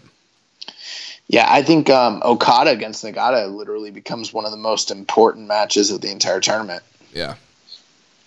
Then he also asked, what do you guys think of Jinsei Shinsaki? Saw a video on him recently, remembered how awesome his gimmick was, and watched some of his old matches with the likes of Kijimoto, Great Sasuke, and RVD/Sabu. Yeah, man. I mean, Hakushi's great. I can't sit here and say I've watched as much Michinoku Pro as other guys or Osaka Pro or whatever, but his matches with Brett, his matches with 123 Kid, his matches with Kijimoto, his stuff in ECW. There's a Hakushi Undertaker match out there from Japan somewhere. He's great. Yeah, I haven't seen much Hakushi, and I haven't really gone back and watched much of his stuff now that I'm an adult. But I remember kind of growing up as a kid, I always thought he looked cool and had some cool matches. There's the Bret Hart match that's talked about a lot. That I believe was on Raw. He's got two. He's got an In Your House and a Raw match with Brett. They're both really great. I will say, as a kid, I thought he was boring as fuck as a kid. I didn't like him.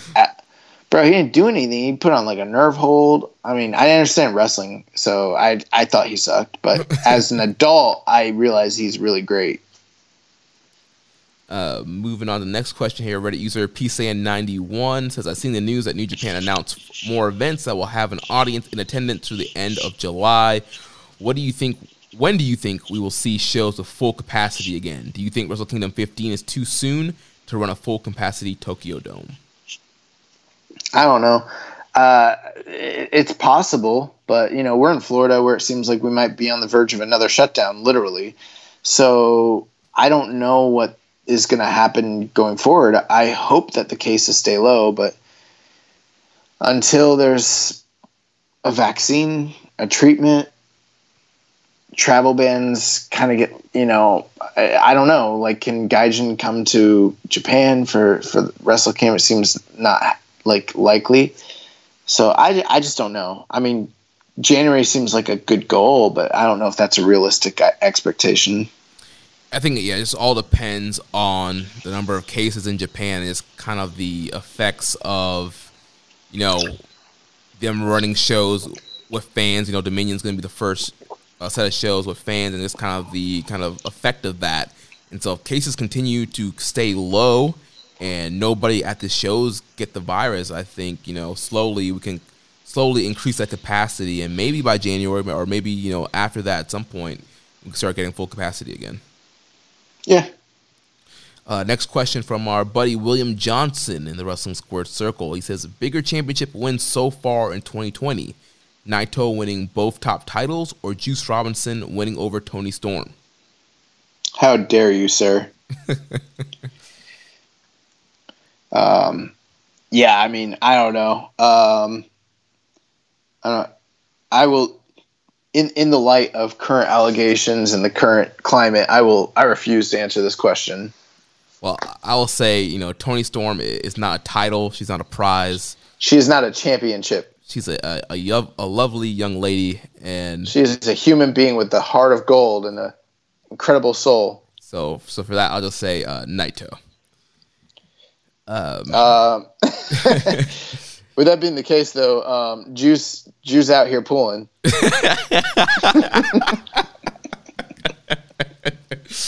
Oh man. So next question here from Kyle Martin in the Wrestling Squared Circle. He said in the Shibata episode, you guys mentioned that Katsuyori was technically a second-gen wrestler. Aside from the Tongans, could you name any other second- or third-generation Japanese wrestlers? Ever? I don't know. I mean, yeah, there's been some. Hashimoto's kid wrestles. He kind of sucks. I don't know. I think Ricky Dozen's kid might have wrestled. I don't know. Yeah, I can't think of none that's really popping in my head right now. There's some Joshi wrestlers that I know, but I'm not obviously as big on Joshi, so I don't know. What is it? Daichi Hashimoto's kid's name? I think so. Yeah, he sucks. Shota Umino's second generation, kind of.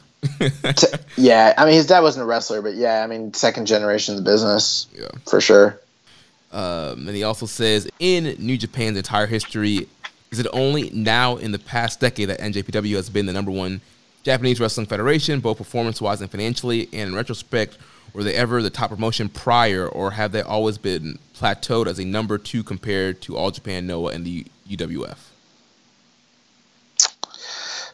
Yeah, that's a great question. That one is a little bit more open to interpretation. I think you would probably need to talk to someone that's a little bit more of a historian than, say, us, because I don't know that we're qualified to give a precise answer to it. I will say this. New Japan, what's the best way I can answer this? The whole war with New Japan and All Japan in the 80s and the 90s was never really a set, fixed thing. I mean, I think a lot of people like to have this perception that one of the companies was the quote-unquote WWF and the other one was the second fiddle. But it never actually was that way, to the best of my understanding. If I'm wrong, someone could correct me. But they just had different audiences. They had different business methods. They had different venues. And they had different varying degrees of success. And they were both extremely hot at similar times. And, I think a lot of the shifts in momentum had to do in the 80s with what happened with the UWF, but also with Riki Choshu. Like when Riki Choshu was in New Japan, they were at the hottest they'd ever been. And then when he went to All Japan, same thing. Business went down for them. So, I mean, it was a war, but it was a much more even war as opposed to the Monday Night Wars here in the States. We kind of point to that, 93-week period? Yeah. Where, it wasn't like that, there in Japan. I think for the majority of its existence, New Japan has always been one of, if not the top Japanese product, if not in ring, at least popularity wise. I mean, there was a period. There's definitely been periods where All Japan was neck and neck, or maybe even higher. And in the 2000s, there's definitely a period where Noah was the preeminent company. There's no denying that. I would not say that UWF was ever bigger than them. They might have drawn bigger houses for a period of time, but there's a reason that when they did the crossover, pretty much all their guys lost to New Japan. They didn't have a TV deal. Yeah, it wasn't the same thing at all. So I guess that's just a convoluted way of saying that they've always been one of the top dogs, and it's not really a clear-cut answer as far as their standing. But the one thing I will say, it's not just in the past 10 years. It's been since 72, since they've existed, that they've been one of, if not the top, company. Yeah. Well, that wraps up all the questions there. So we just have a few news items here. So it just came out last week on NJPW1972.com that 4 more events will be happening this summer on the New Japan summer schedule. So after Dominion, there will be a show July 20th, New Japan Road, which will be happening at Korakuen Hall. Then they will head to Nagoya on July 25th for Sengoku Lord. And then after Sengoku Lord, they will have the Summer Struggle shows, and this will be happening at Korakuen Hall. All events will take place with strict measures to counteract the spread of COVID-19, and thoroughly check the event policy for those shows if you're planning on going. And further events will be announced upon careful monitoring of the developing global situation. So, more shows with fans after Dominion. As of now. Yeah. Hopefully things stay chill. Other news item here. New Japan has announced a new show featuring up-and-coming talent facing establishing stars starting in July. The show being called Lions Break Collision, which will start airing on July 3rd at 10 p.m. Eastern, running at the same time and running against 205 Live, which airs on WWE Network. The show is slated to air throughout the month. The announcement noted that former MLW heavyweight champion and radio host for Wrestling Observer, Tom Lawler, will appear on the shows. The July card event will feature Alex Coughlin versus Clark Connors, and Jeff Cobb and Rocky Romero versus TJP and Carl Fredericks. Other wrestlers scheduled to appear would include Mysterioso, Russ Taylor, Danny Limelight, and the DKC. So just to kind of give me a brief rundown. So they're running 4 more live events in July after Dominion? So, yeah, the Lions Break is already all taped. No. But I'm just trying to get a recap. So they're doing 4 more live events in July. Is that correct? Yeah. And then the Lions Break thing, is this, from what I understand, is this a weekly TV show that will be airing every Friday? Yeah, so every Friday on the network at 10 p.m. Eastern. So are they planning to keep doing this going forward? Like they're going to keep creating content for what it's called Lions Collision? Lions Break Collision. So are they going to do a Lions Break show every week or taped for Friday nights? I don't know. There hasn't been any further discussion on the plan. We don't even know if what the plan, if they tested these guys and kind of what the setup was in the LA dojo where they filmed in LA. So I'm guessing if it all went well and it goes over well, then I guess they'll tape more stuff in LA. But for all of July, we'll have these shows, and I guess if it goes well, then they'll continue it on. Yeah, I mean, I think that's an interesting idea. The big name obviously is, Tom Lawler. Is it Tom Lawler? Yeah, Filthy Tom Lawler. Yeah, I mean, that's someone who we've heard rumors about for at least a year now, and it's exciting to kind of see him, making the jump over. He's still affiliated with MLW. They kind of alluded to this, so one has to wonder if there's some sort of I'd hate to say working relationship, but some sort of arrangement, in place, to allow this to happen. But ultimately, I mean, it's kind of, I definitely will check it out, but it feels like, a couple more shows just being added that have no actual kayfabe water or weight to them. Very similar to the shows that they did here in the U.S. Earlier in the year that we went to. Yeah. Most of those shows ultimately didn't really matter in the long scheme of things. Very, very few eventful things actually happened aside from a title change. Yeah, and we did have a question here from EMJ Does PR. Thoughts on the U.S. Weekly Show announcement, and is this NJPW getting a bit savvier about its U.S. approach?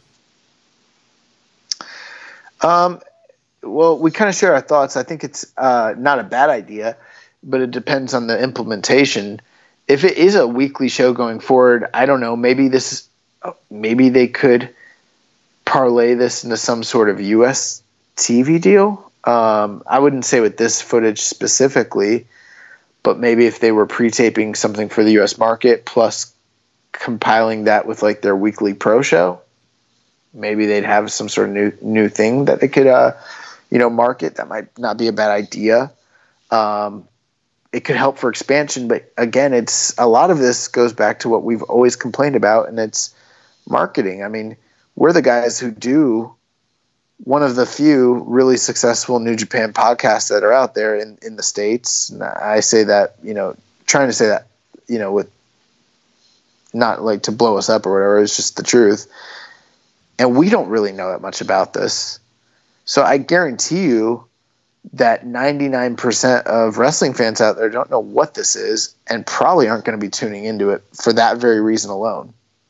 You have to have a subscription, then you have to kind of know about it, and then they need to be putting out content that's interesting, good, compelling, investable.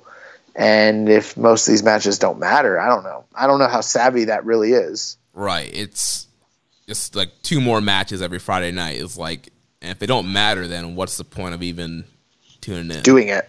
Yeah.